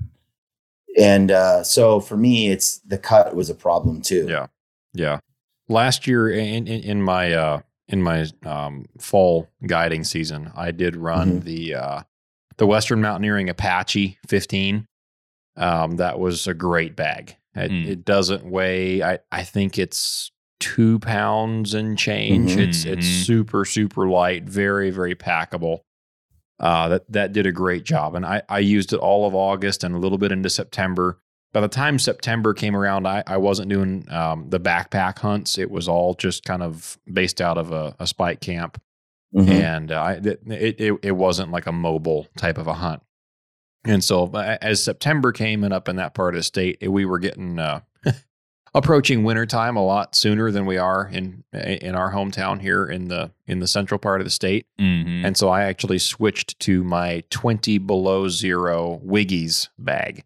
But again, I didn't have to worry about weight. I'm not packing the stupid thing. Right. So why wouldn't I bring my basically comforter / sleeping bag? Right. Totally. And I can sleep in my, undergarments and just, completely be comfortable. I don't have to sleep in any of my layers. But that 15 degree Western Mountaineering bag, I was very hesitant to use that because number one, it's not treated down. It's just natural down. And there is a theory that I was not aware of until last year when I was shopping for sleeping bags about this treated down and how it is affected by repeated packing and unpacking and packing and unpacking.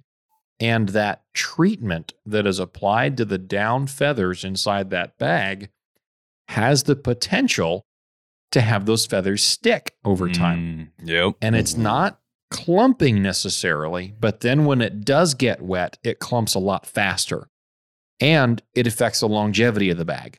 So over time, without tedious care, and again, this is not every treated down bag on the market because there are a lot of them now. A lot of companies out there that have down products make a down sleeping bag.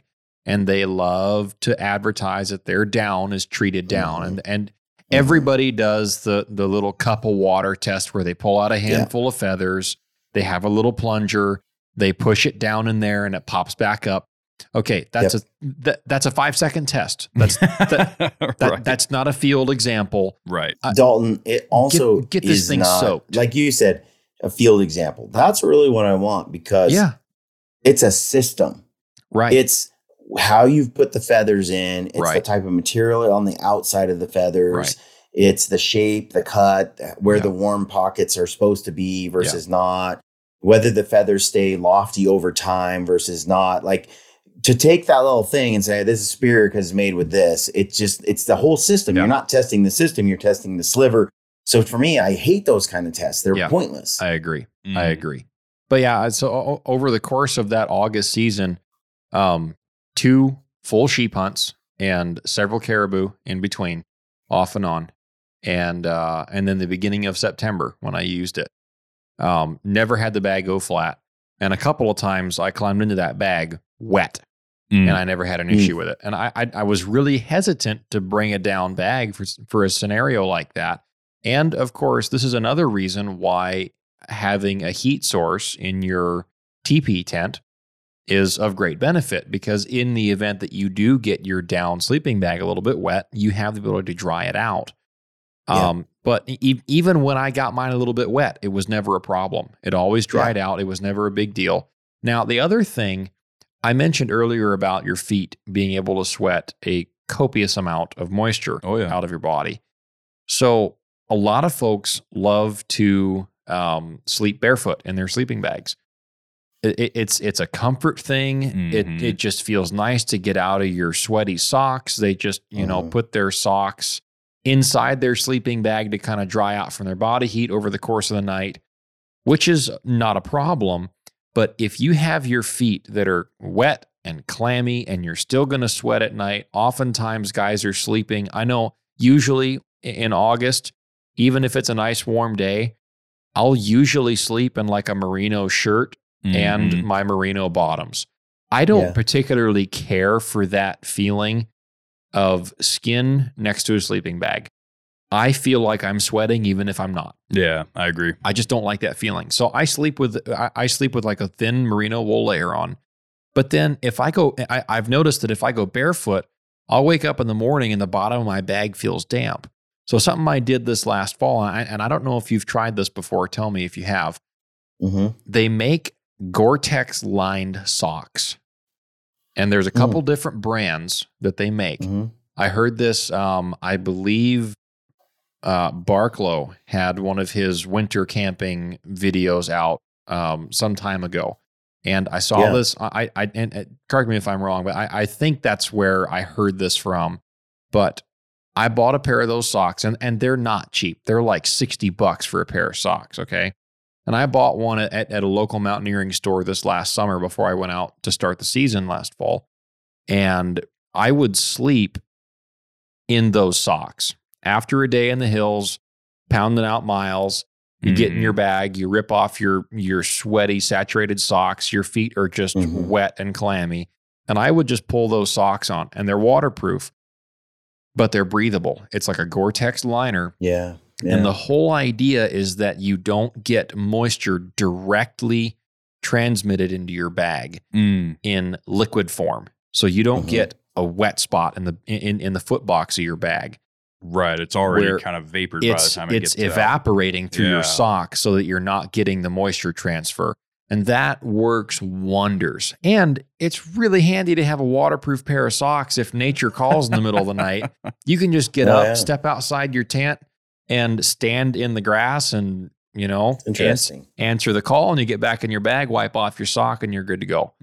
But that is a really, really good trick. I had never heard of it before until last summer, and it works like a charm for not getting that foot box wet.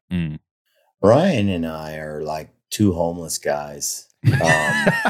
So it literally, like, all that thing you described, we just climb in bed and go to sleep with our pants on and our socks and everything. And I just check for ticks, just showing my ass. Do I have one here? And then I climb in the bag.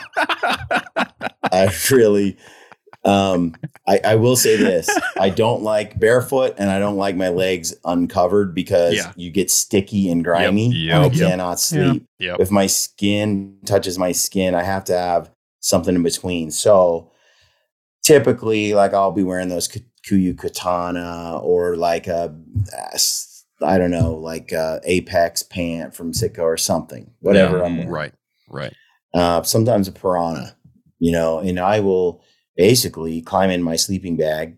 And I wear the Smart Wool Zero Cushion Classic sock, which is just like a liner. It's a thin black liner that's 100% merino, or not 100, but it's real close.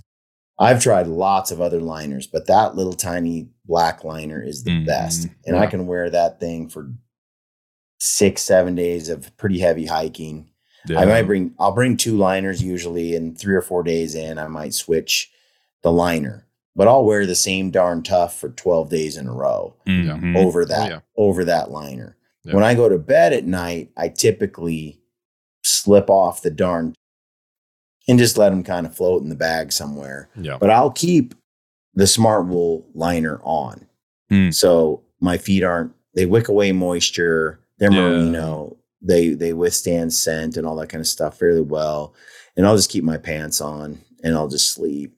Yeah. Just like that. And the last little bit, though, I've been bringing some merino long john boxers that come down to my knee, just like shorts. Okay. And those have been handy because sometimes you fall in a creek, you get your pants soaking wet, or just something goes south, and I'm able to take my wet pants off and hang them. That Peaks teepee has the cross pole design in the top. Yep.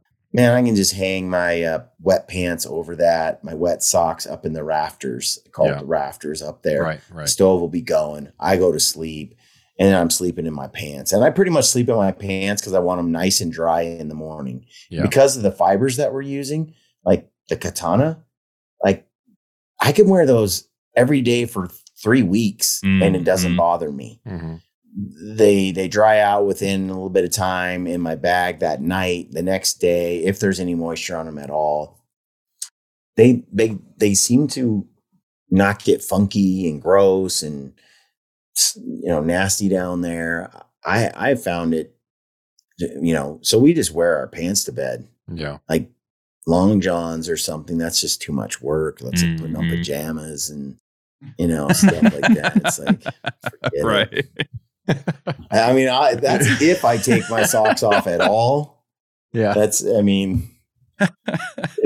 pretty, we're pretty lazy about that. Well, you're just basically going straight from the binoculars straight into the sleeping bag, and then you're just off in the la la land. I do a tick check.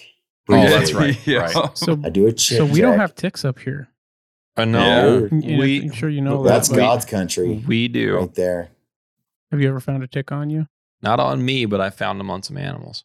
Yeah.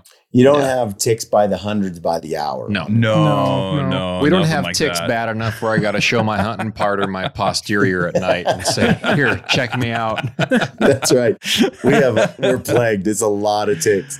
Yeah. And it's funny. It's secret. Here's the thing. There's no question that probably, I'm not very shy, and I classify myself as shameless. And so, I'm like, I want to make sure there's no ticks. Mm-hmm. Yeah. And sometimes I'm not in the mood to walk, 40 feet away. So nobody, it's like, turn around or look at me. I don't give a damn.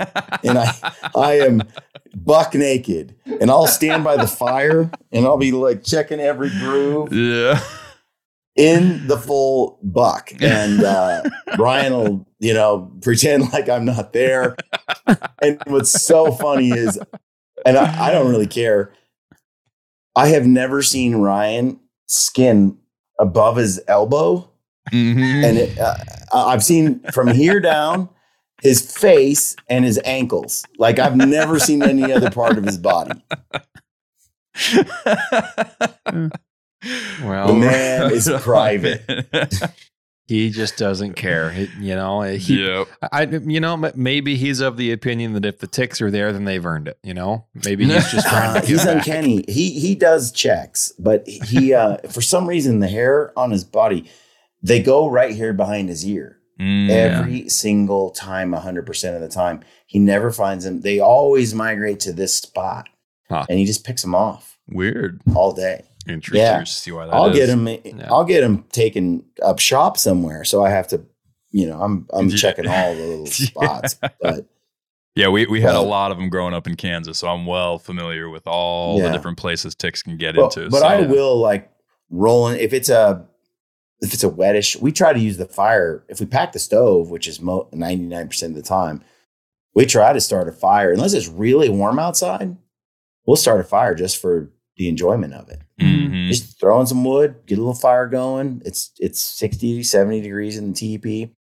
You dry out if there's any dampness from sweat or whatever. All those wool layers that we run, typically in a little bit of heat in there, they clean up their own just because of the natural fiber that it is. And then Yeah. when you're a little bit dry, you've had some dinner out of a freeze-dried meal, then you just tuck in and fall asleep and the fire burns out and everything seems clean and dry. And there is no, that's kind of how we roll, and then get up in the next morning and just roll. We don't,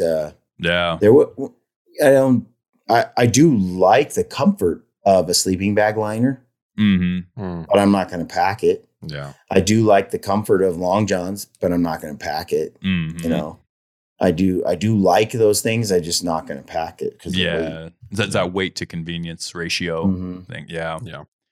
Well, right on. Man, this is not approaching our quite longest one, but it's getting there. Yeah. Or what?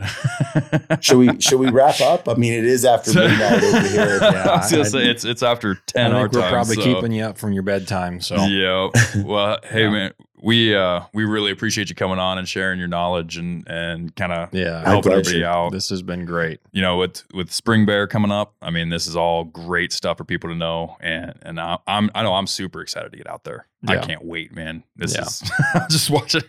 It's hard when it's snowing outside right now. Yeah. But it's it should be illegal for it to get up to like 45 degrees and then drop back down to 0 and snow. Yeah. It's been 10 below here in the mornings for the last several days straight. So I'm kind of over it already. It's messing with our emotions, but well, I guess just to wrap up, while you're on your hunt, you need to be protecting your rifle and your posterior that we talked about.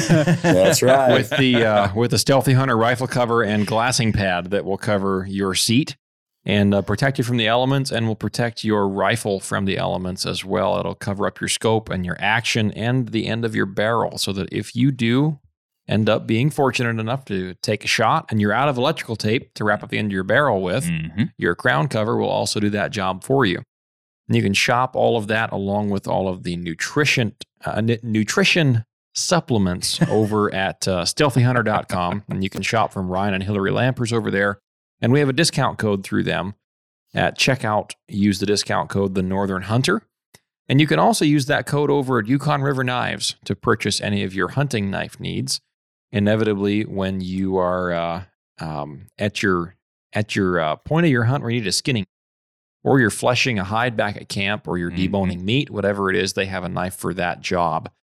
And our other partners, go ahead and check out Batum 907. Absolutely. We'll get some of their stuff ordered here as bear bait season approaches. Try out the Nasty Boar. The Stripper Glitter is the Sow and Heat Estrus. That stuff is awesome. We have killed great names. You know, the marketing behind Batum 907 is nothing short of genius, Brian. It's nothing short of genius. Sounds like it. But make sure that you go over there to Batum 907 and shop all their products. They are, of course, a local Alaska company with Jess operating out of the Palmer-Wasilla area. She's been a great help to us over the years and has contributed to the killing of hundreds of bears and many more to come in Alaska and other states that still allow the great practice of bear baiting. Oh, yeah. And not to forget about our other remaining partners, Weatherby Rifles. If you're in search of a rifle for your upcoming needs this year, be sure to check out the backcountry rifles that Weatherby offers, either in the Mark V, or if you're looking for a little bit more of an affordable price point, they also have the Vanguard, and they have some exciting things coming up this summer, so keep an eye out for that as well. They've got no end to their innovation over there at Weatherby. Adam does a great job with that business. And then last but not least is Hammer Bullets. Absolutely. I have a load currently being worked on with the 338 RPM and a 205 grain hammer bullet. And I can't wait to get that out to the range this week, as long as it's not 25 below zero. But so if you have any questions about hammer bullets, go to their website at hammerbullets.com and shop any number of their many, many different options. Every caliber you can conceive of. they've got it, and it's probably in stock, which is a rarity in this economy. It is. So make sure that you go check out Hammer Bullets and see their innovative design. Yep. And hey, if we, just in case our podcast happens to reach anybody who's been living in a box and doesn't know where to find you, Brian, why don't you go ahead and plug wherever they can get your great content? You bet. Look for me on YouTube, Brian Call Gritty. And wherever podcasts are found, Spotify, Apple, whatever, you can find the Gritty Podcast there. You can find me on Instagram, but I won't respond to anything there. Hardly. No sliding into the DMs, huh? No, not really. I mean, I'd have to be on it to see the DMs.